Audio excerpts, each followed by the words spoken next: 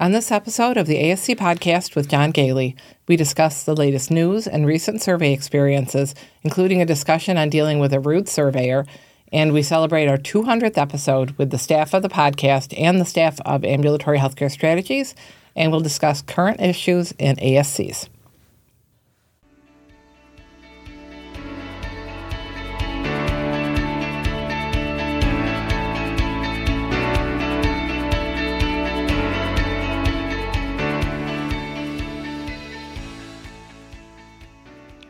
Welcome to the ASC Podcast with John Gailey, the longest-running podcast specifically focused on the freestanding ambulatory surgery industry. We would like to thank our sponsors, Surgical Information Systems, providing cutting-edge information solutions for surgery providers. Trivalence. Trivalence offers a comprehensive next-generation ASC solution that optimizes payment and supply chain performance, enabling actionable data insights. And Ambulatory Healthcare Strategies, the nation's leading regulatory and accreditation compliance resource for ambulatory surgery centers. For more information about our sponsors, please visit our website at ascpodcast.com.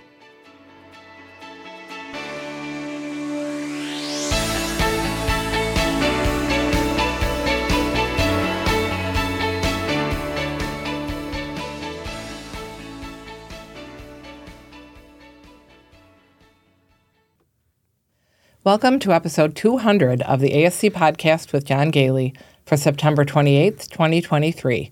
We're recording from our studios in Spencerport, New York. This is Sue Cronkite, co-host of the ASC Podcast with John Gailey and Operations Manager for Ambulatory Healthcare Strategies. We would like to remind our listeners that the ASC regulatory environment is a rapidly evolving landscape, and the material presented in this episode is based on the most current information available as of the date of the recording.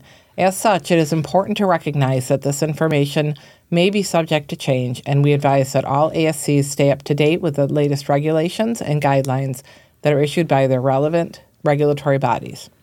Joining me today is John Gailey, the owner of Ambulatory Healthcare Strategies and one of the most respected experts in the ambulatory surgery industry. With over 30 years of experience, Mr. Gailey has authored over 10 books on the ASC industry, and he is a sought-after speaker on regulatory accreditation and finance issues. So we've been waiting for this for a while. I don't even remember celebrating our 100th episode, but here we are at 200 episodes, and we've been preparing for this for a while. We brought together our team, including all of the co-hosts before you, Sue. Not everybody knows this, but Sue has only been the co-host for 5.5 of our 6 years. We did have other co-hosts until Sue was coerced into doing this for the rest of her life. But it's an incredible 200 episodes, 6 years, grown from a very simple podcast to include our patron program, our premium access program, all the conferences and boot camps, et cetera. It's hard to believe that we've done that. It's still hard to believe that it's been 6 years that we've been working on it. So again, Sue, I want to thank you for taking on the responsibility of a co-host. Putting up with me for 6 years and 200 episodes has been no easy task.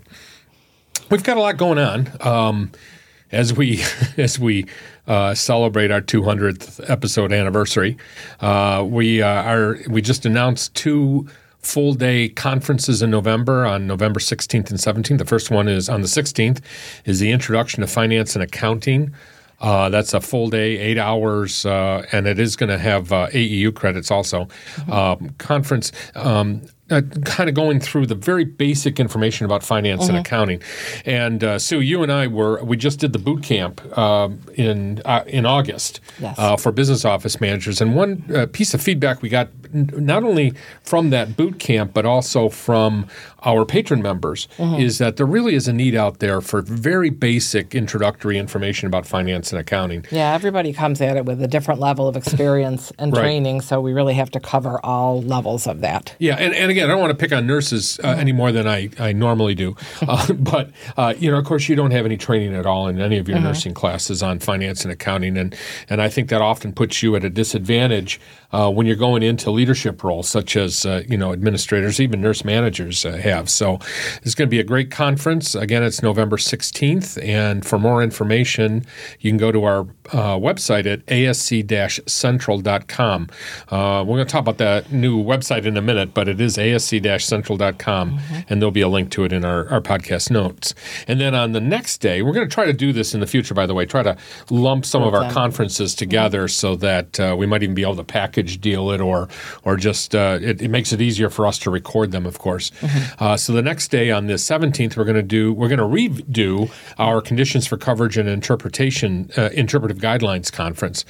We did that last, I think, Sue, in 2021. I think so, and we think it really needs to be updated. Yeah. And this is something that anybody in any role at the ASC, I think, could really benefit from. Exactly. Right from the very top, from the governing body, all the way down to, the receptionist, because it really is important that everybody, there should be no secrets about what the regulatory environment is in an ASC. And not everybody will get the same amount of information out of it, but there certainly is a lot to learn from it. So that conference is on November 17th. And again, it's all day.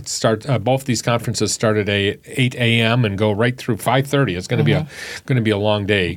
And each of them will eventually get 8 AEU credit hours also. And as you mentioned, they're always going to be recorded, so you can either buy them afterwards, or I think the best way to do it is really sign up if you can, attend it so you can ask any questions you want. And if you are pulled away inevitably throughout the day, when you get the recording, you can fill in those areas that you've missed. That's right. And of course, if you're a patron member of the podcast, those conferences are no cost to you. Just send me an email and request to be invited to it. So again, patron members and members of our Premium Access program get admission to both of those conferences for free, but you do have to send an email. And there will be a communication sent out to all of our patron and Premium Access members.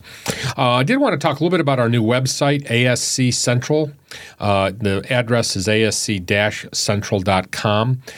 It's a work in progress, but what we're trying to do is we're trying to move all of our conference material links over away from the ASC podcast website to ASC Central. It's been getting a little busy on the podcast website lately, and we really wanted to find a way to kind of organize things a little bit differently. So I've owned the ASC Central domain for well over 10 years now and really hadn't done much with it, but we put it all together. We're still working on it, and those of you that are patron members and Premium Access members know that the asc-centralweb.com website is where you access those benefits. And, of course, as we celebrate our 200th episode, we brought all of our staff together. We didn't do it because of the 200th episode, but we just happened to do our semi-annual retreat in September, and we had all of our employees from Ambulatory Healthcare Strategies, both here in our home here in Spencerport, New York, and virtually through our teleconferencing capabilities. And at one point, we did two recordings. I think we lumped them together, though, right, Sue? In the interviews here. The first discussion was with all of the previous co-hosts of the podcast before Sue became full-time, just kind of reminiscing about some of those early days. And then we had an ongoing discussion with all the employees about what's really going on right now. We do this after every one of our retreats. What's going on in the ASC industry, and just observations from all the work that we do with our 80-plus clients throughout the country.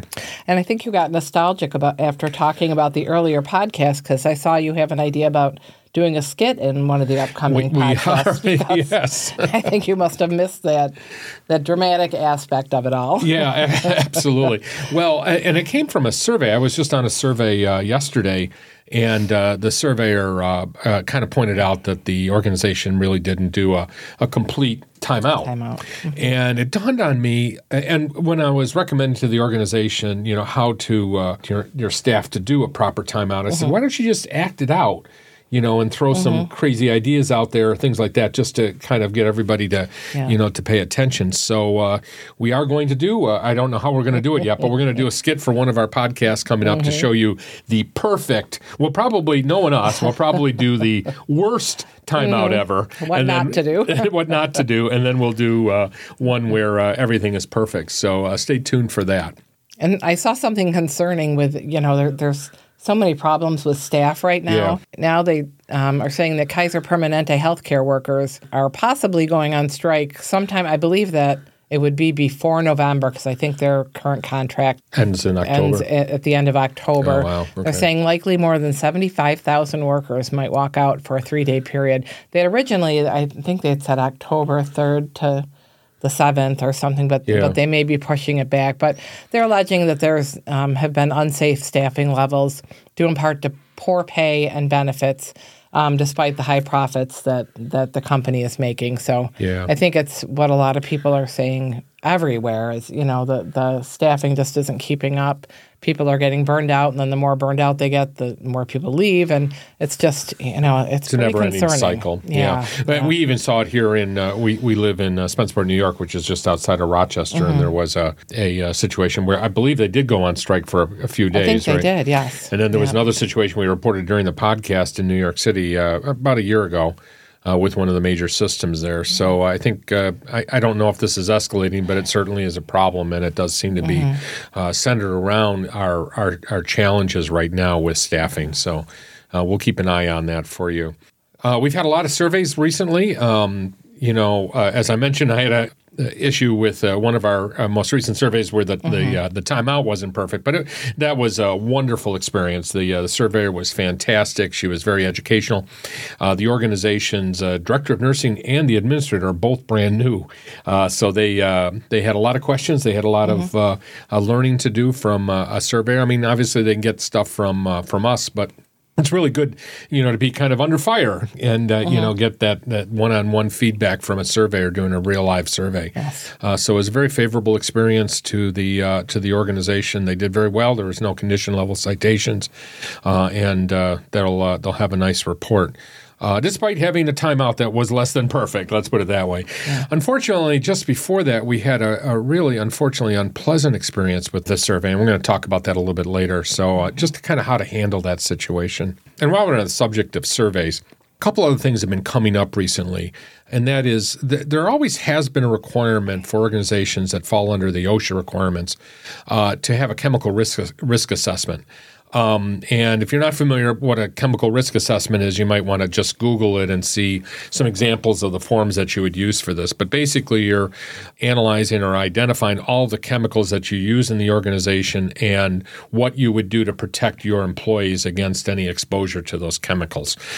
So this is a new line item in AAHC surveys, which is why we're starting to see it pop up more. So in addition to all those other risk assessments that we're doing now, and we probably could do an entire podcast on risk assessments. I know we did talk about them during a previous podcast, but it might be a good focus segment for us at some point. Yeah, delving into each one, what is required. Absolutely. So definitely, if you have not done a chemical risk assessment, learn about it. There's a lot of resources available on the OSHA website, and there's some examples of risk assessments just by Googling it. And the second thing that has popping up a lot lately is the inappropriate use of the term MAC, or monitored anesthesia care. The term MAC is actually a billing term. It's not it doesn't identify a level of anesthesia, and it's no longer an acceptable term to be used in your medical records or in your consent forms, for example. So you need to start replacing that term, monitored anesthesia care, or MAC, with the appropriate level of anesthesia, such as minimal, moderate, deep, or general anesthesia. And of course, as we've talked about before, make sure that your anesthesia consent includes what level of anesthesia is anticipated. So look through all of your documents, especially your consents and your anesthesia forms, and make sure that you start to remove or do remove all of those references to MAC. And next week, I think 13 or 14 of us are heading off to the New York State Annual Conference. Yep. It is the largest conference that we all attend, mainly because we have so many clients in New York, and because since many of our employees are in New York, it's a lot easier for them to get to it. So all of our New York State clients will be invited or have been invited to a special meeting there. We have a pre-conference, which is put on by the ASC podcast, as well as the conference, which continues Thursday and Friday of next week. So it's all very exciting. We're going to do a special episode, which will be kind of a large episode. We have quite a number of interviews scheduled for that. So keep an eye out for that, especially if you're from the state of New York. And as we all know, there's always interviews that we get out of this that we take to our national audience also. So we're very excited about that. So let's go into some recent news. I saw a press release recently from the Blue Cross Blue Shield Association. It was dated September 14th, 2023. And the title was Costs for Common Healthcare Procedures Significantly Higher When Performed in Hospital Outpatient Departments. Mm-hmm.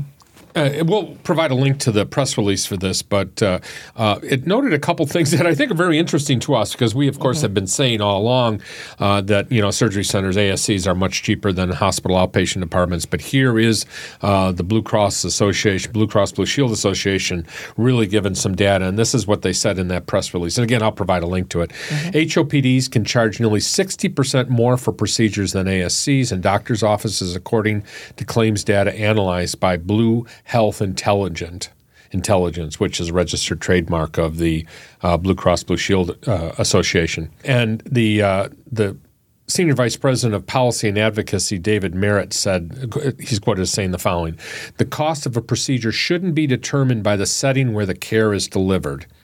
Lowering the cost of care regardless of the site is common sense. Our analysis shows that site-neutral legislation would save our patients, businesses, and taxpayers nearly $500 billion. That's $500 billion, $500 billion over 10 years. And we look forward to continuing our work with Congress to protect patients from these higher costs." So in a previous episode, we did indeed talk about price transparency. And here's yet another article, another take on it recently. And Sue, why don't you mention some of the price differences they noted?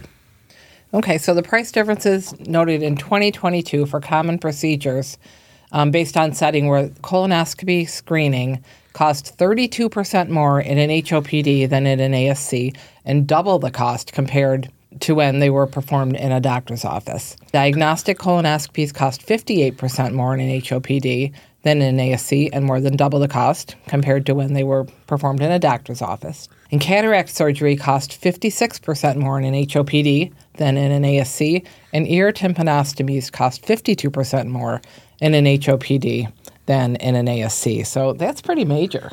It is. And of course, we talked about there are reasons, and I do understand and support hospitals getting paid more, which is not what the Blue Cross Blue Shield organization is advocating here, or the American Hospital Association, of course, is on the opposite side of this, saying that we should be paid this amount more. So this is going to be an interesting battle as we move forward here.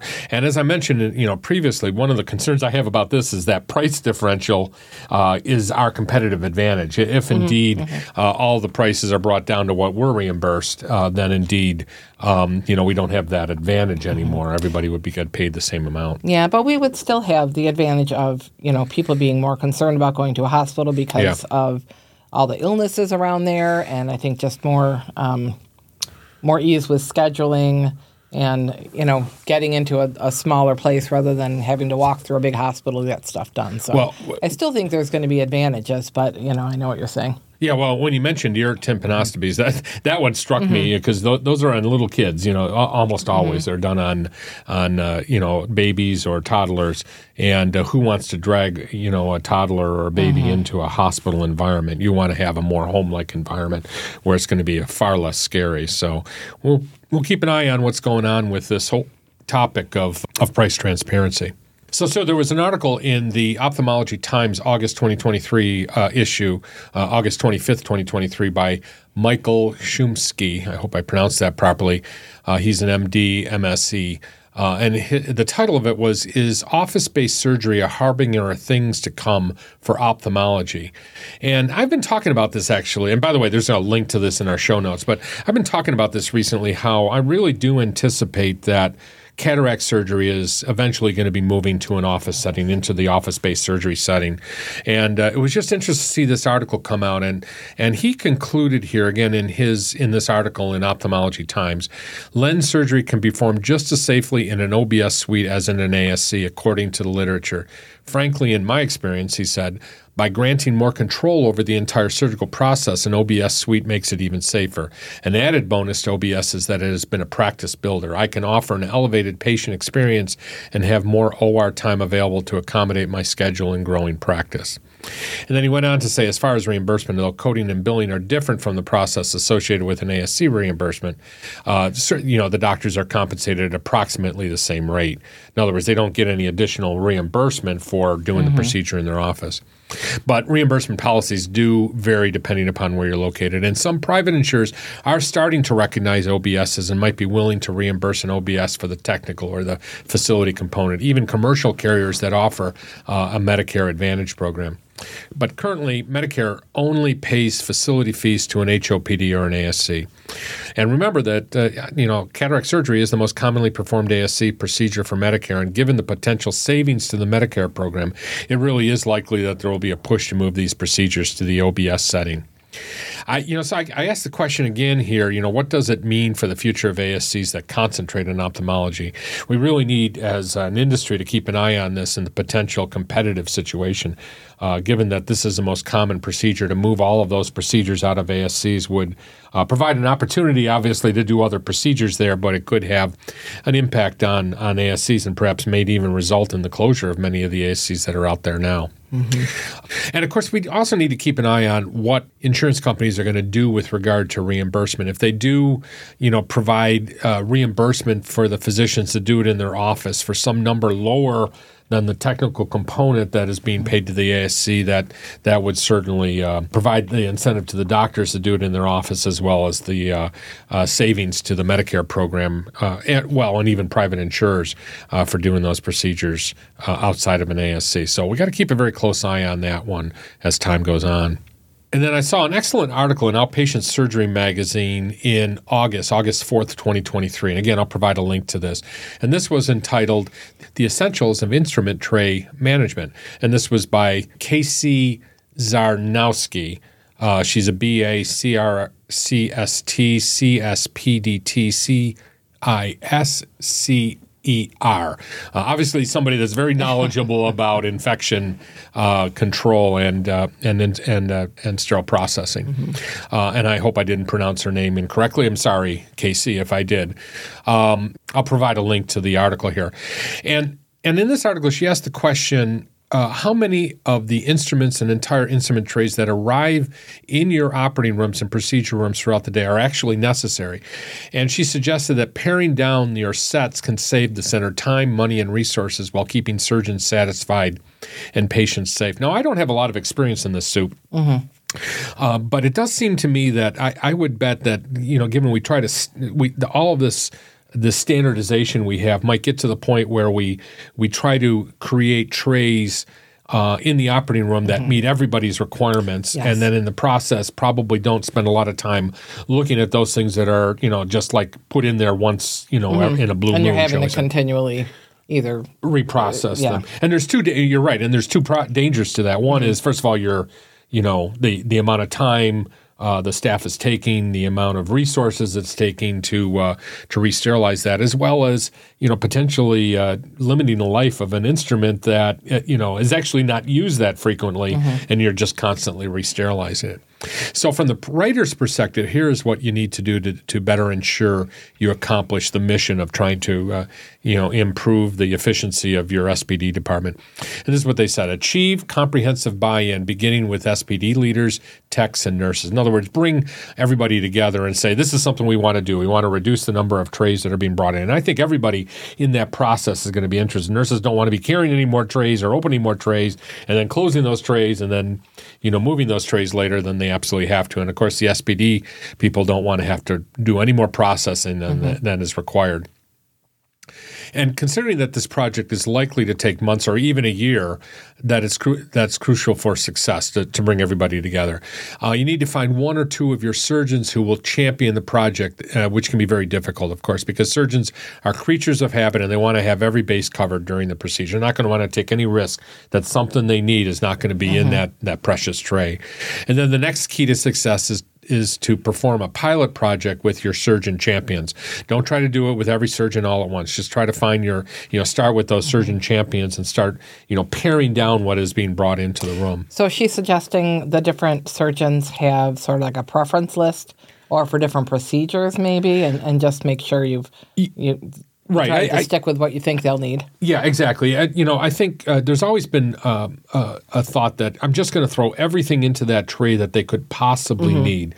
And maybe two things might happen. First of all, you're not always revising those preference cards on a frequent basis. Maybe it's been a preference card that's all yellow if it's actually paper, and they've never changed it. And maybe that doctor just doesn't even use, maybe even half of the instruments that come in that tray that frequently. And I think another part of this is, let's pare it down to what's used in 90% of the procedures, and maybe have another tray on standby that can be brought in quickly if you need something additional. And then, after you've done this, of course, consider how to roll it out to other doctors by showing the early successes with those surgeon champions. Probably much easier to get the rest of them to buy in once they start seeing that it's working. That's right, and that there's, the doctor, the champions are showing that they, that they could do it, that they were not inconvenienced, et cetera. So I thought it was just an interesting perspective, and it might even save some space in the operating rooms, or for that matter, the storage of your in your sterile processing. I did want to talk about a couple recent experiences. We kind of alluded to this in the beginning of the episode, but we did have a survey experience that was not so great. Now, first of all, I didn't need to point out that there were no condition level citations. There really were no major findings during the survey. But unfortunately, there were two surveyors, and one in particular was particularly rude and abrasive, and the other one I think was uncomfortable with the situation, but wasn't any more consultative. I mean, there was no consultation going on. There was no education going on. These were accreditation surveyors, so it's not like the state where, I think it's more frequent that you do run into surveyors that might be a little bit more, matter of fact.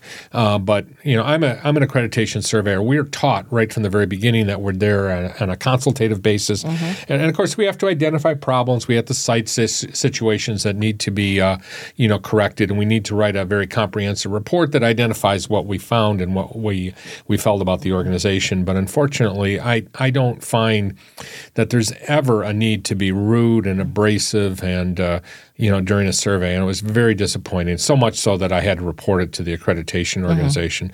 And unfortunately, also during this particular survey, one of the surveyors actually disclosed private information about one of the health situations of one of the employees, and that had to be reported immediately. So you should never, surveyors should never be disclosing anything from a HIPAA standpoint that, it's the same rules there as you have with the nurses, your staff about anything else that's going on. So it was a very tough week for us because we were very disappointed. We really, I got to say, I don't think I've had an experience like that in years. I've seen it before, and especially way back in my beginning part of my career, but there's so much effort being taken now to train surveyors to be consultative, to be educational, to make the survey experience a real learning experience for the organization. And nobody in that organization felt that they learned anything from that survey, which is very disappointing. And then I was not there. We as an organization decided to kind of stay away from this because we didn't want to add any fuel to the fire.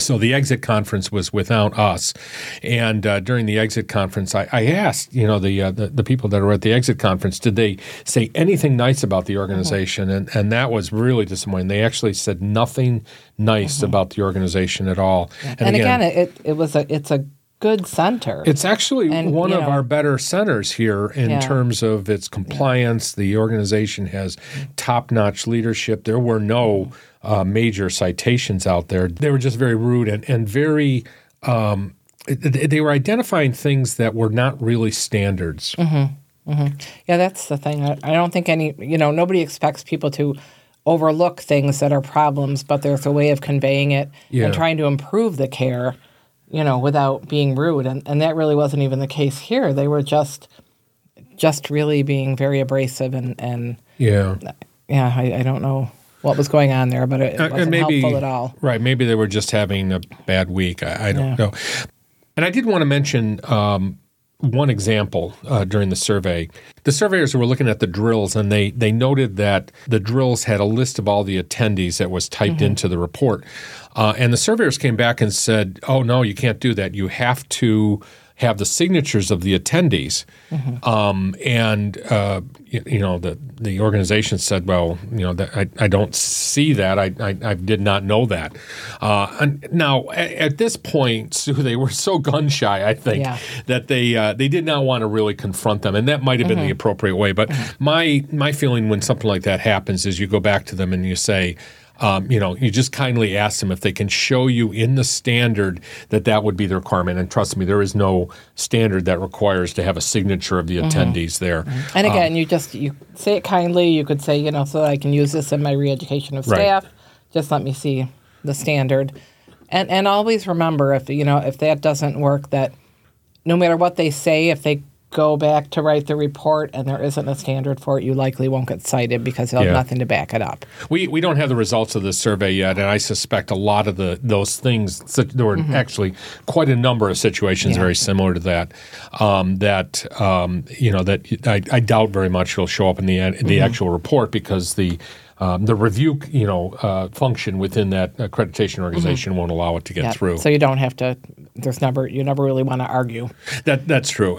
So let's just talk a little bit about what you really want to do when you're dealing with a difficult surveyor. First of all, don't return their rudeness with rudeness. Be nice, consoling to them, thank them for their feedback, and recognize that when the survey comes back, if you can't convince them that indeed you were meeting the standards, or if you find yourself in a situation where you're arguing with them as to what the standard is, the best thing to do is actually wait for the survey report to come out. First of all, to see if it actually shows up in the survey report, and then if it does, then you can argue it at that point and just point out that where you were correct. And the report will have the standard cited there, so it has to be a standard, or they really can't. They shouldn't cite it, right? Yes. That's correct. And then lastly, I just want to make sure that you take the opportunity to evaluate the surveyors and the survey organization there by providing feedback. And if there's a serious violation like this HIPAA violation, report it immediately to the accrediting organization so that they can take appropriate action as quickly as they can. But, I'll say, I haven't had an evaluation. I've been working as an accrediting, as a surveyor for, about 23 years, and I haven't had a survey performed on me or, feedback for me for over 3 years. Now, I'm thinking it's because I haven't really gotten anybody angry during a survey, but who knows? But on the other side, I'd like to have some positive, and, I'd like to have some, some comments or some suggestions as to how I can be a better surveyor. I bet people are a little nervous, too, though, because they're afraid if they say anything wrong, then the next time a surveyor comes out. But I don't think that's the case. No, and they're not allowed to, to have a connection between that. That being said, though, accrediting organizations do know that if if there was a bad survey and the organization complains, then there's probably a reason that they complained about that. And I've seen that in my career where surveyors have been hammered by the organization, and it turned out because they were doing their job. They were identifying things that needed to be fixed, and the organization was angry that they were doing that. But that's certainly not the situation here. So I hope this never happens to you. But every survey is different. Every surveyor. It comes from a different, a place, and you just never know what you're going to run into. I think it's much more likely you're going to run into a rude surveyor or difficult surveyor during a state survey. But this was very surprising to me to see it in one of the accreditation organizations. I did also want to mention during our Saturday patron drop-in session this last Saturday, there was a discussion about H&Ps, and we're going to have a very extensive conversation about this in the future. But we know that the H&P conditions for coverage and interpreted guidelines have changed. Now, fortunately, there has not been a mad rush to eliminate H&Ps, and nor should you, because the interpreted guidelines are very specific about what you need to do in order to change that 30-day rule that had been in place for a long time. But the situation that we ran into during the Saturday drop-in, or the question was asked, is the H&P had been done in the office by a nurse practitioner prior to the date of service, and it was within 30 days. And on the day of surgery, the doctor didn't want to do the update prior to the patient rolling into the operating room. In other words, he was just kind of looking at the patient when the patient came in and then just signing off saying that he had done an update. But he really didn't do an update. And, of course, it's too late to do a history and physical when that patient is in the operating room, because at that point you're ready to start doing things. So if that update needs to be done, by a physician prior to them going into the operating room, and it needs to be documented as such. Make sure that history and physical is done within 30 days and includes a complete ROS or review of systems. And then on the day of surgery, it's updated, which would also include all of those systems too, and a heart and lung evaluation. And as I said, we'll have a much more comprehensive discussion about this in the future, because I know this is going to be a very hot topic. So, Sue, as we discussed earlier, we had a retreat in September, the beginning of September, for all of our staff from Ambulatory Healthcare Strategies. We also brought together some of the staff all of the staff from the ASC podcast with John Gailey. And we sat around a table. Now, the recording that you're going to hear isn't perfect. It unfortunately is in our big studio and also remotely with all of the people that were joining from their other locations. But I think you can hear pretty well the discussion. And again, there was a good conversation about the early years of the podcast. So let's take a short break, and when we come back, we'll have this interview with the staff of the ASC podcast and our previous co-hosts, as well as the staff of Ambulatory Healthcare Strategies.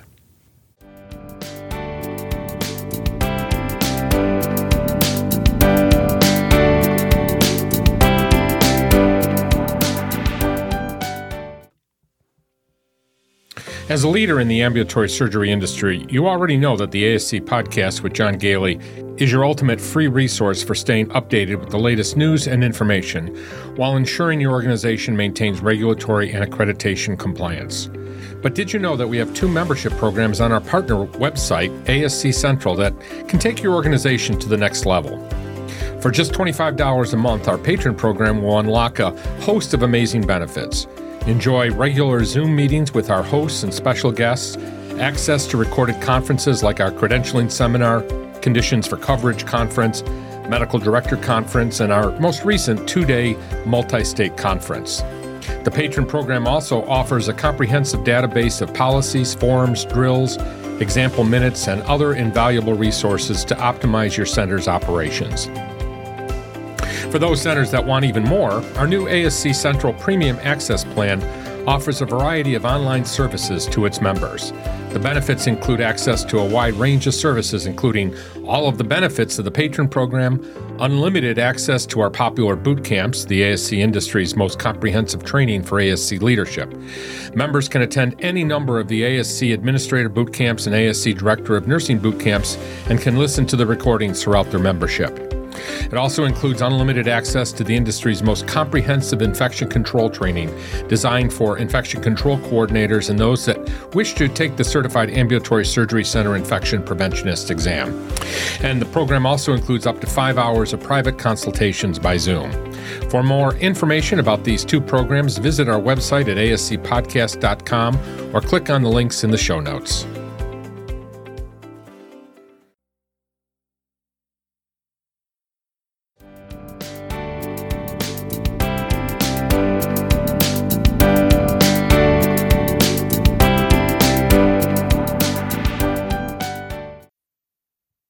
So I'm here at the fall 2023. I really shouldn't be calling this fall 2023 because it is in September. It's still technically summer, but it's our Ambulatory Healthcare Strategies retreat. And we're reflecting on the past 6 years of the ASC podcast with John Gailey. We are, of course, celebrating our 200th anniversary with this episode. And I thought we would invite back some of the people that were very instrumental in the very beginning of the podcast, just talk a little bit about that history. So I have with me Judy D'Ambrosio, who was our first co-host. Say something, Judy, just so I can make sure your microphone's working there. Did we do this already? We did, but I did. I want to make sure, because you just aimed your microphone away from you yet again. I tend to do that. I know. I'm back. I'm here to do it again. Just once. So Judy was by the way, I had to go back through the history to find out all these dates. So you were the co-host from January through approximately April of 2018. And then I also have with me Jenna Alvarez, who was not the official co-host, but she was involved in the first 4 or 5 months of the podcast, mainly because she was living with us as she was looking for a house. Looking for an apartment at that point, and then looking for a house later. So she was actually living in what is now Studio 2 and Studio 1 in the house here. So she was easy. She was an easy target to pull upstairs and do our weekly podcast. So say hi, Jenna. Hi, everyone. And then also with me is Sue Cronkite, who became the co-host in it was somewhere around May or June of 2018. And then, of course, she has been the co-host since then. Say hi. Everybody. Sue and I are sharing a microphone, and let's just go through a little bit of history here. I'll remind people of this because it is kind of interesting. So Jenna, you are the reason this podcast exists, because Jenna and I were doing some work in outside of Boston. Jenna was bored in the car. But Jenna was bored in the car, and she was driving back with me, and she said, "Can I listen to a podcast?" I said, "What's podcast?" I really don't care. Just listen to whatever you want. And Jenna, do you remember the podcast you were listening to? It probably doesn't really matter, but I don't know. Back then, it might have all of the stuff you should know or stuff you missed in history class. In history, and I'm thinking to myself, I asked Jenna, what is a podcast, and how does this work? And she said, well, there's podcasts that have like 3 people that listen to it, and podcasts that have 3,000 people. And bells started going off. And I'm thinking to myself, I always wanted to be a radio host. I'm kidding. But, but the thought was there that, maybe we should, talk a little bit about what ambulatory surgery centers do. We know that we can't have a weekly radio program because, there aren't that many surgery centers out there to justify it.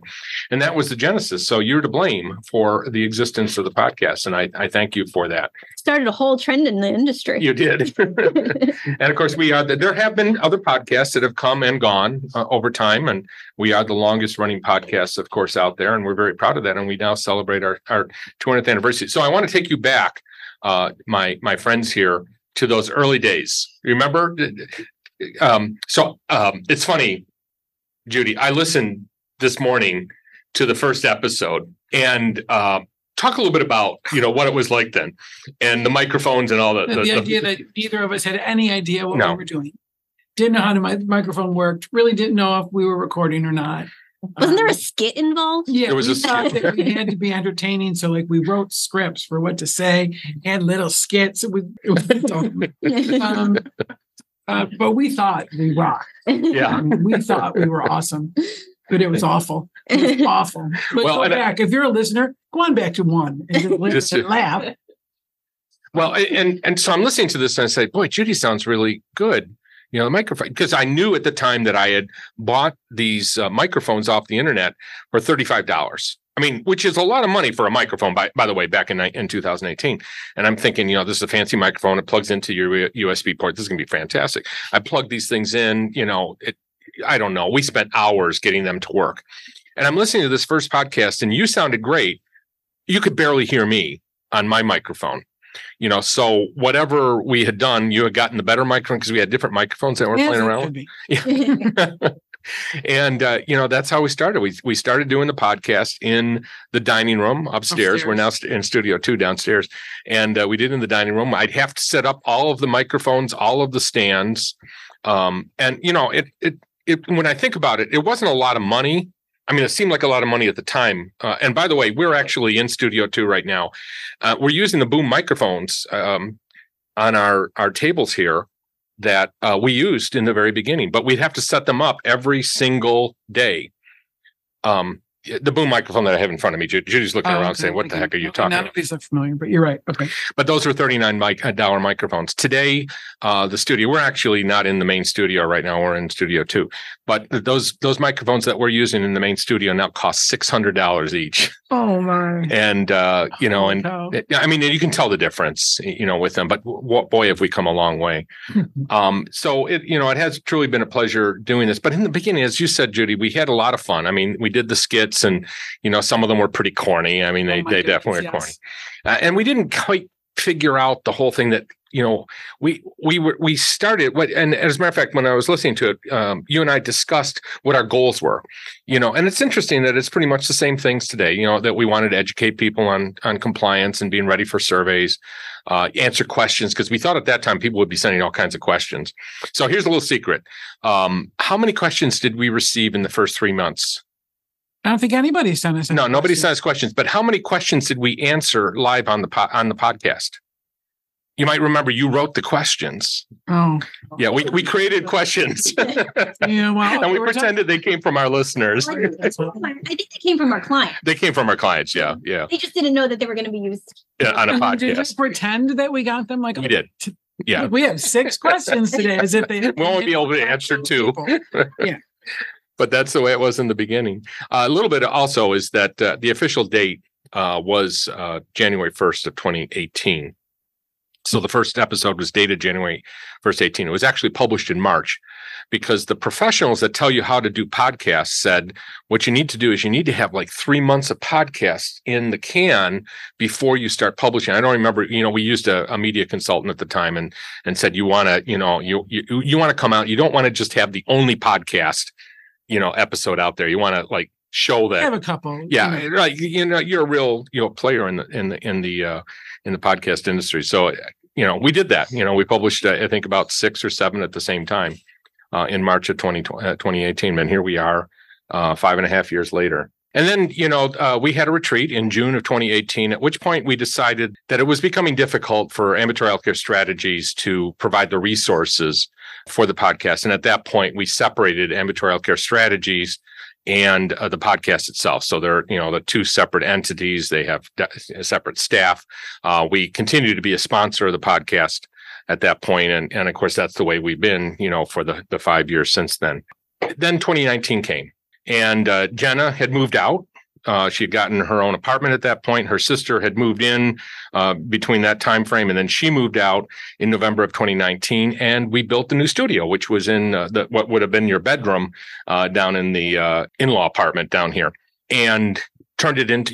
We bought some used computers, some relatively inexpensive microphones, set it up as an audio studio, bought a lot of used audio equipment, and set this up and started recording down there. And it worked very well for a while.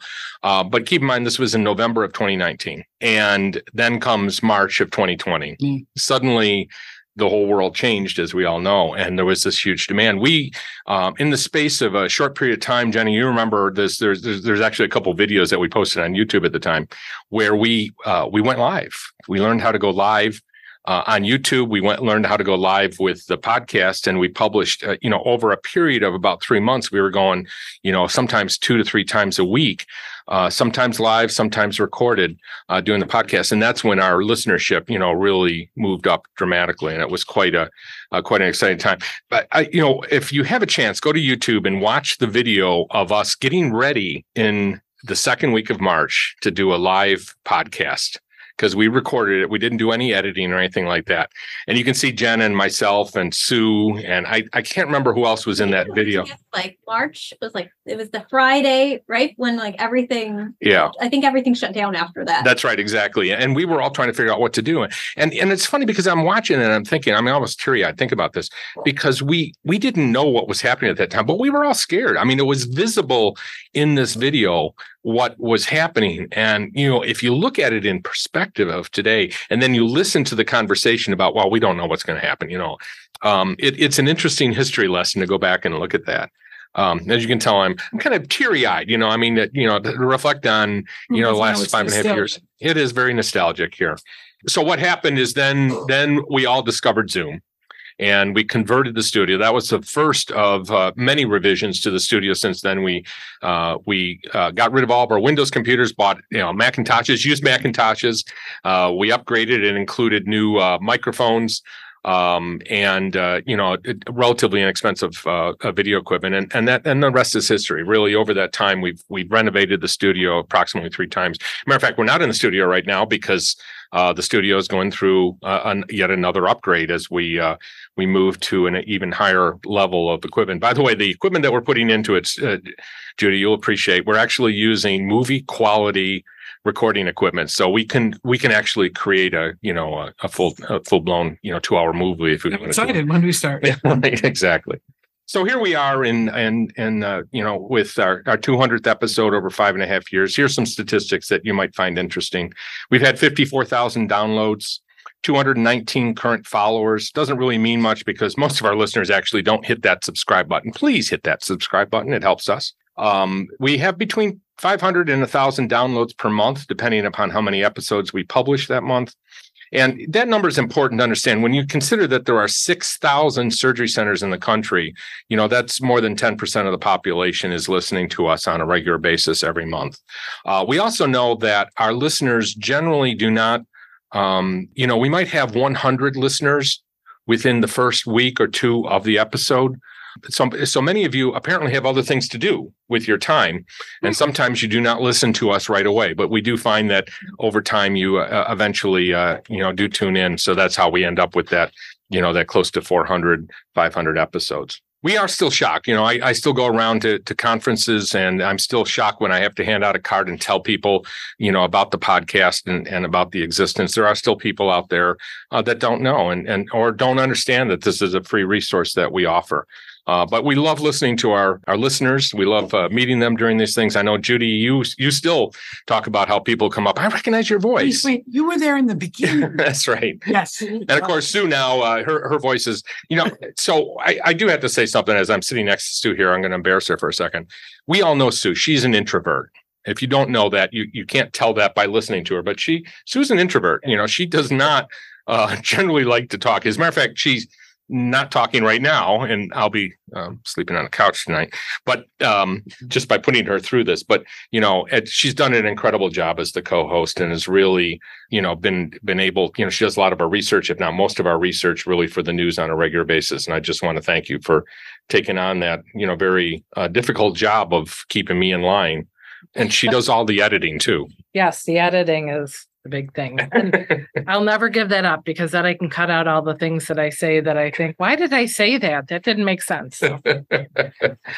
So, but I do want to thank Jenna and Judy, and of course Sue, for all of the incredible work that you've done to get us to this point today.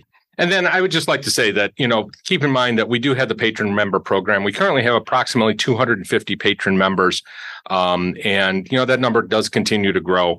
It is in $25 a month for access to a weekly drop-in session where we give you an opportunity, usually weekly, it's not every week. We give you an opportunity to kind of join us by Zoom and ask whatever questions. It's becoming a self-help group, isn't it? Lori's with us here, who's one of our regular surveyors that show up on that weekly session. So do consider becoming a patron member to help support the podcast. You have access to us. You have access to the weekly drop-in sessions on Zoom. You have access to a very large database. And starting in February, we introduced what's called the Premium Access Program, which provides access not only to all the resources that you have as a patron, but also unlimited access to many of our educational programs, including our Director of Nursing and Administrators Bootcamp. For more information about that, visit asc-central.com. So we are here with the Ambulatory Healthcare Strategies team for our fall 2023 retreat. It's here in Spencerport, New York, and we have our largest crowd yet, and our newest member, Christina Norman. Waving is not going to do any good, Christina. So just say hi to our crowd here. Hi, everybody. Christina has actually been interviewed, on the podcast over time, and she has been a longtime listener and a very good friend of ours. She knows everybody on the team, and we're so glad to have you on board. What week are you on now with Ambulatory? I'm almost to my second month. Oh, wow. Oh, wow. Heavens. I was thinking 3 or 4 weeks. You've dealt with me for that long. And now, just to remind our listeners, we do get together on a semi-annual basis. We're a little bit behind right now. As a retreat, twice a year, we do a retreat. to talk about things that are going on in our company, in the industry, and to set goals and objectives for the organization over the next, 6 months or, actually into the future. So I have everybody here. We have live microphones around. So you're going to hear coughs. You're going to hear, bumps and things like that. Our equipment is a little bit better right now. I know you love turning your microphones away from each other, but for our listeners' sake, please do aim the microphones toward you when I ask you a question. What I wanted to do is I wanted to talk through some of the big issues that we talked about here during our 3-day retreat. Because each of them, we've chosen these topics because they have been things that we are noticing with our clients. There's major issues, and we know that they are industry issue also. And we're going to start with the whole issue of education. We know that right now, education is an extremely important part. We're hiring a lot of people that are not necessarily well trained in ambulatory surgery centers. We used to, it used to be the day. So, Lori, you and I have been in the industry longer than we care to admit. But in the beginning, we just could not hire staff members that really didn't have experience, right? You're not going to hire somebody fresh out of college. You were getting people from, the hospitals in particular, because there's really no other place that they would come to you. But do we have that luxury anymore? Oh, no, definitely not. That's long gone. Right. That's why you have to be very diligent with the staff that you have so that they become the teachers. Right. And that gets to the point that we're having here now is that, sometimes we don't take our education program seriously. I'm going to look at Judy, who is, has been our director of educational services for a while. And she's kind of actually moving out of that. We're going to talk about that in a bit with her movement into the medical records area. But Judy, you developed a lot of our educational programs over the last about 8 years now, I think. Yeah. And you make that expectation that people are actually listening to them. But what is some of the things that we have learned, unfortunately, over time? Well, I'll tell you that I very much more enjoyed being in person and talking to a room full of people than I did making binders and sending them out. And then I thought, well, maybe we can, meet halfway and I'll record it. No, none of it is the same as in person. But I think COVID really put the kibosh on that for everybody. We just don't travel. We don't do this. So we've struggled, I think. I feel as if we've struggled to make a product that did the job. Yeah. But did it a little better than anybody else did the job, which is always our expectation. We're going to be just a little better than everybody else. So it really has been a struggle to make this product what I think you, John, and I want it to be. And then we're finding that nothing is going to be like it used to be, where I would go and sit and I'd have 35, 40 people in a room and get their questions right then. Yeah. And be able to clarify to the quizzical look on the face of the person in the third row that you can see because you're there. And that just doesn't happen anymore. Yeah, and I think we also know that there are online educational programs out there that provide generic training. And some surgery centers say, they go to a surveyor and say, hey, don't worry, we have all this training. Everybody does it online. And some surveyors look at it and say, that's great. But what's the problem with that? Well, because it's exactly what you said it was. Generic. Right. It's not going to walk you through your emergency preparedness plan. It's not going to talk you through your quality improvement plan. And it's fine. I mean, it's a product, available and used quite a little bit, but, generic, you get exactly what you're paying for with that. You get exactly out of it what you put into it. So Jenna, I'm looking at you now because we know that one of the challenges that we have with education is that first of all, there's so much pressure for our staff, for the staff in the surgery centers to get out there and get to work. You hire somebody on Monday, right? You hire them on Monday and you want them working on Tuesday. And they maybe they work for 5 years, maybe they work for 20 years in a surgery center, and you just say, something, they really don't need to go through this training program. But we know we have a problem. Jenna, you have a story, don't you? Yep. We had a center that we helped reopen recently, and they hired a whole new staff. We rushed to get them a beautiful policy manual, beautiful education program. Thank you, Judy. Got it all in place. And surveyor showed up unexpectedly early after they had reopened and looked at all the education and said, this education looks great. We love it. None of the staff knows anything about the emergency preparedness plan. Yeah. And we're citing you for not properly training your staff so we had all the documentation that they had done the education, but it was clear upon interviewing the staff that they had not actually done the education. And to that point, I'm looking again at Lori, because when we go in and we talk to people there, it becomes apparent. We do look at the educational program. We look at the sign-offs they have, but how apparent is it when you get in there that they may not have actually done the training or done the specific training for that surgery center? It's extremely evident, whether it's something like the emergency preparedness or sharp safety, or which is universal. Right. And if it's still not being complied with, or medication safety or infection control, or documentation, we see it all the time. Yeah. And you have to, so you can use these online educational programs. That's acceptable. But more importantly, I think I've estimated that's about a third maybe of the total education an organization has to have. You're going to have to train them on infection control, example, Lori. You're going to have to and train them on peer review. You're going to have to train them on disaster, as Jenna was talking about, the disaster preparedness, the fire safety, because, no organization that, lives up in the cloud is going to be able to tell you where the exits, where the air, I was going to say air conditioners, where the fire extinguishers are in your organization. You need to train them specifically. And we as surveyors, Lori and myself, are going to be walking around and asking questions of your staff.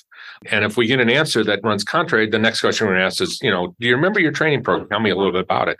And to your point, Jenna, if they come back and, it's apparent that they signed off on it, but they actually didn't pay attention to it, you're going to run into a problem. So the big takeaway on the education side is it is important that you take education seriously.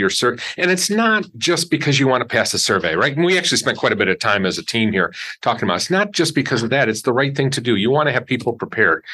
You want to be able to be prepared to handle an emergency. God forbid something happens.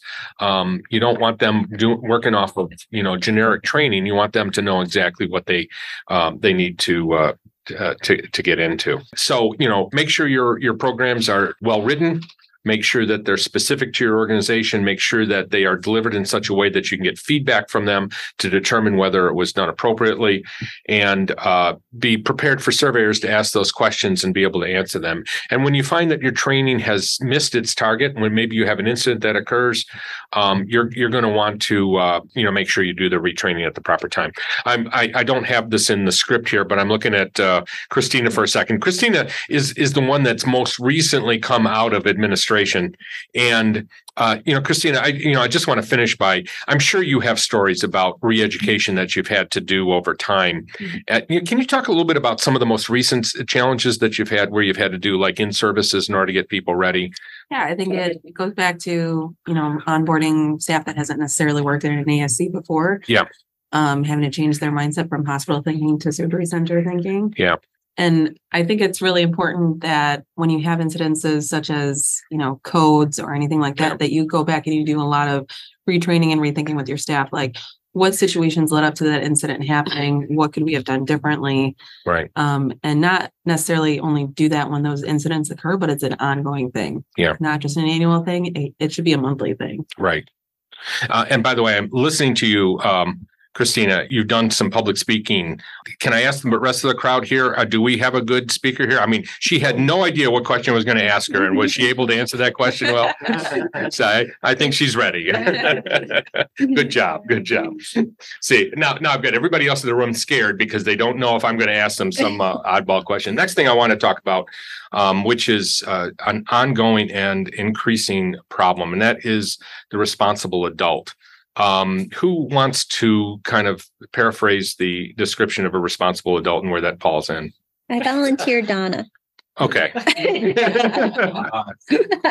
So every patient who is discharged from an ASC, who has had anesthesia of any type, needs to be escorted home by a responsible adult, meaning somebody 18 years or older who is able to make sure the patient gets home safely and stay with them or be available for them for at least the next 24 hours. I think that there are people who show up and say they have an escort home and they don't. And then there are people who show up with their 16-year-old child who has a driver's permit and they say, my daughter's going to drive me home, and she is not a responsible adult. And that creates quite a bit of chaos for the ASC and a problem for the patient, because without that escort, they technically really cannot have their procedure done.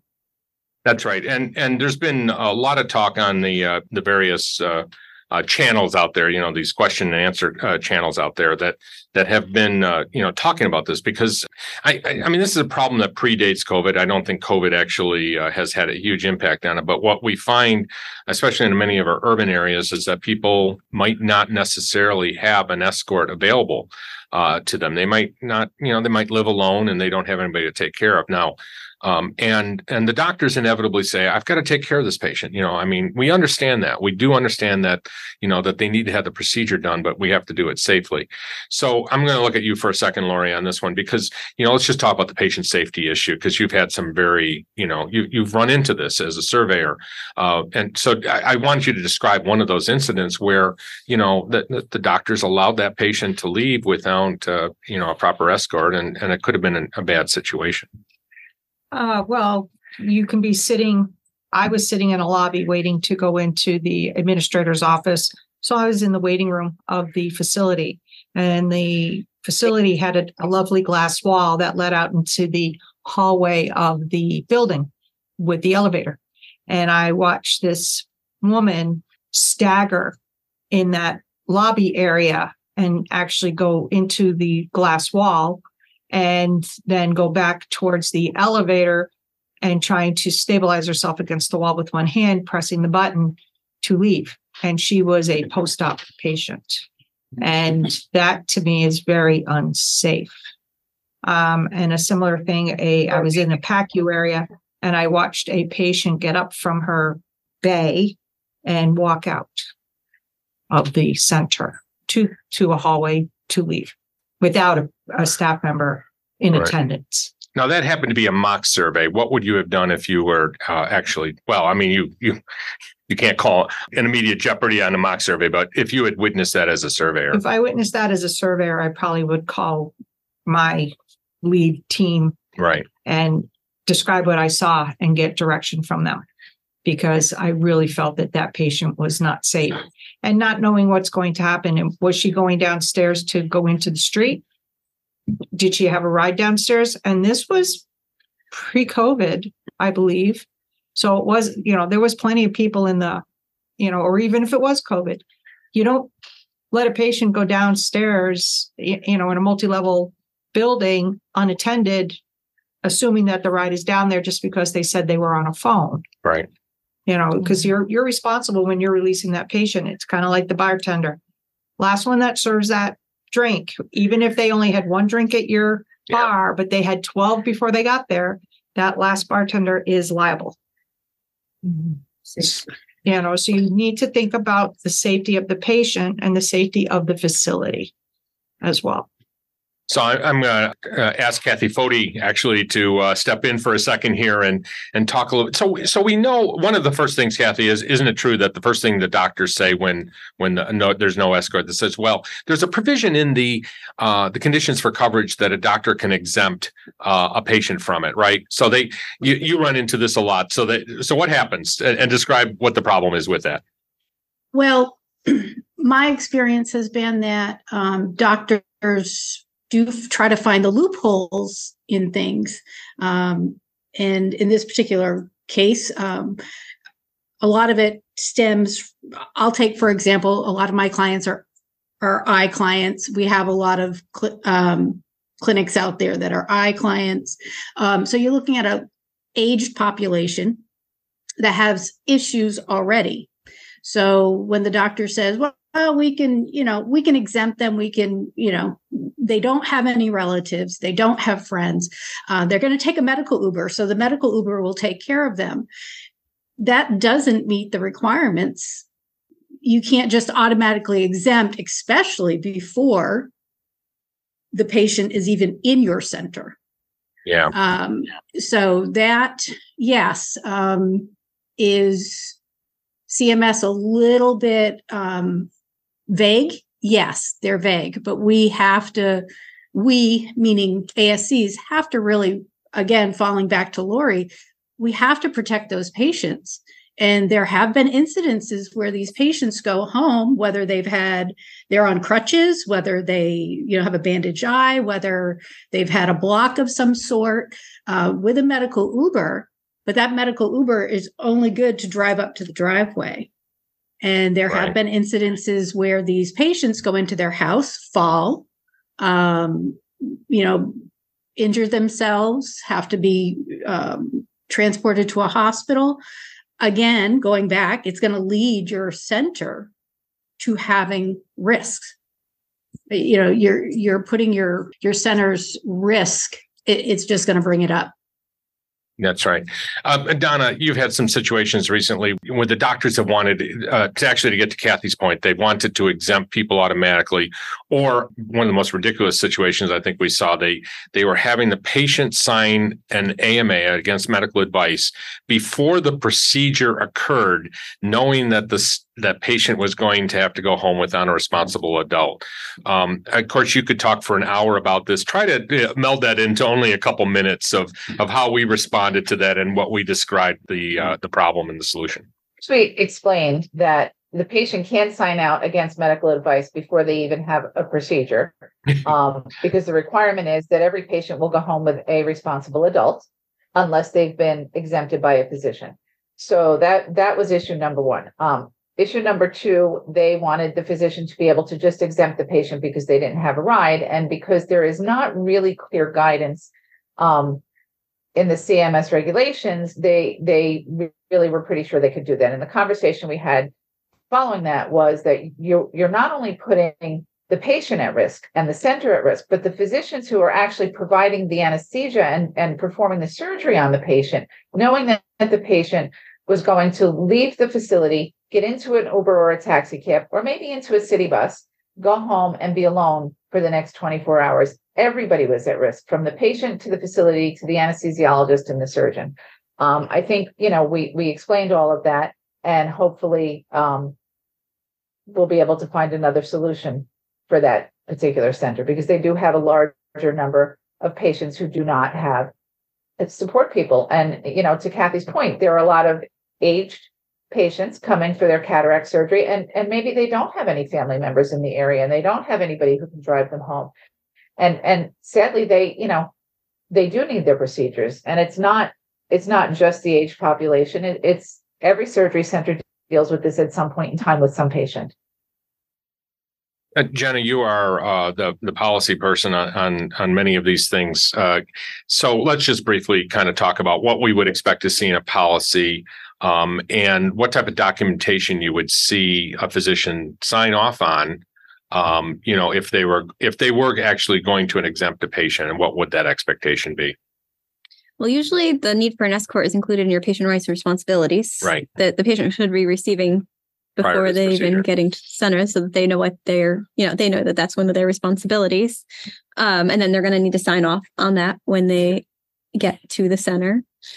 Depends on the center. Some centers specifically have a place to document who the ride is going to be, who the ride is, and a contact information. And then in terms of documentation, you would have in your discharge orders. Mm-hmm. And I have seen some centers that have specifically a box that they check, especially centers that do a lot of local cases, mm-hmm. That they'll say discharge with an escort or without an escort. But there's a difference. Local cases don't require the escort unless the case that they had done could cause an impairment. Right. So, for example, if it was a local and your hands were disabled, right? But if you were taking a lesion off my right cheek, whichever one you choose, I should be able to get home, without an issue.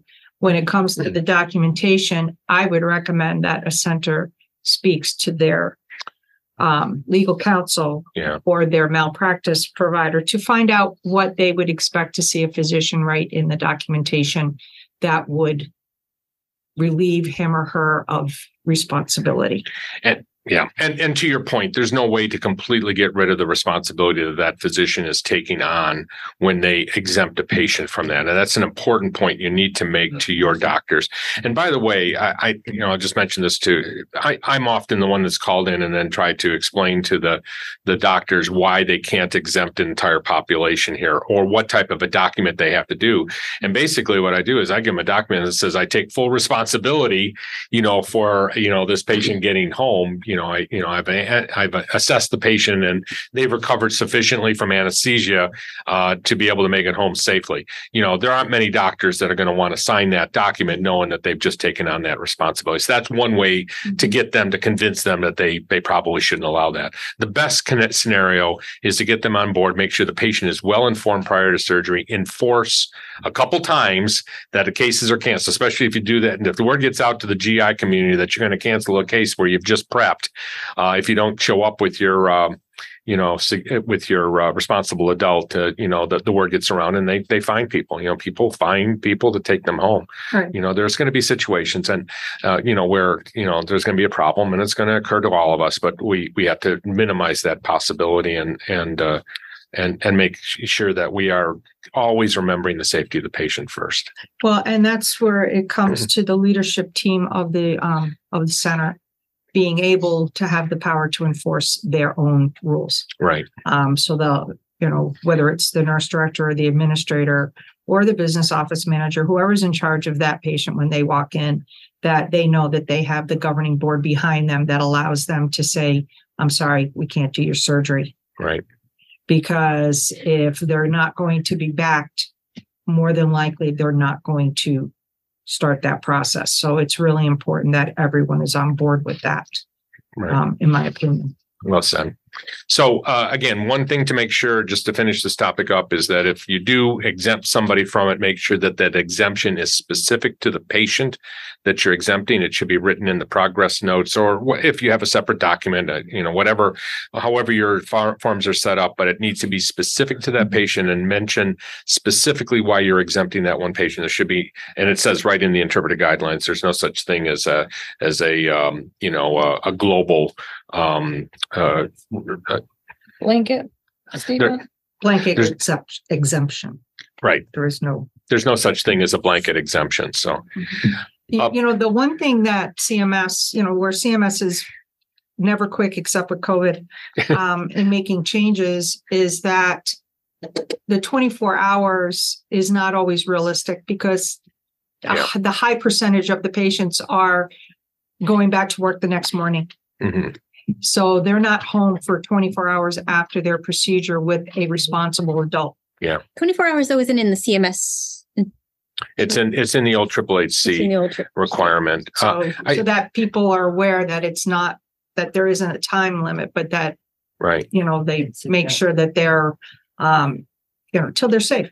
Right. And that's a very good point. I mean, we found that many centers have, even after HHC removed that 24-hour requirement, many organizations, I think this is a very safe thing to do, have continued that, or at least to be able to. People change over the past. Recently, over the past 3 years, but but it's still there. I mean, a very conservative approach would be to request that. And, again, if you put it on paper and, that's the expectation you set, you're protecting yourself legally, you're setting an expectation. What they do, once they go at home, then becomes their responsibility, not yours.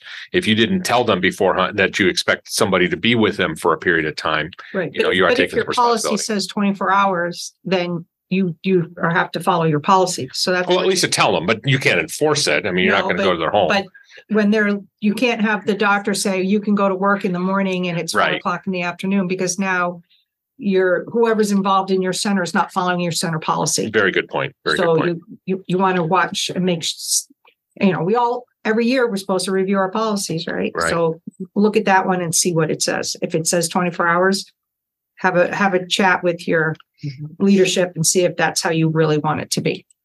And of course, that was a great segue. Thank you very much into the topic of policy manuals. Policy manuals are always a challenge. We find as surveyors that we go in and we have to, before we get the policy manual, we have to wipe the dust off of it first and before we open it.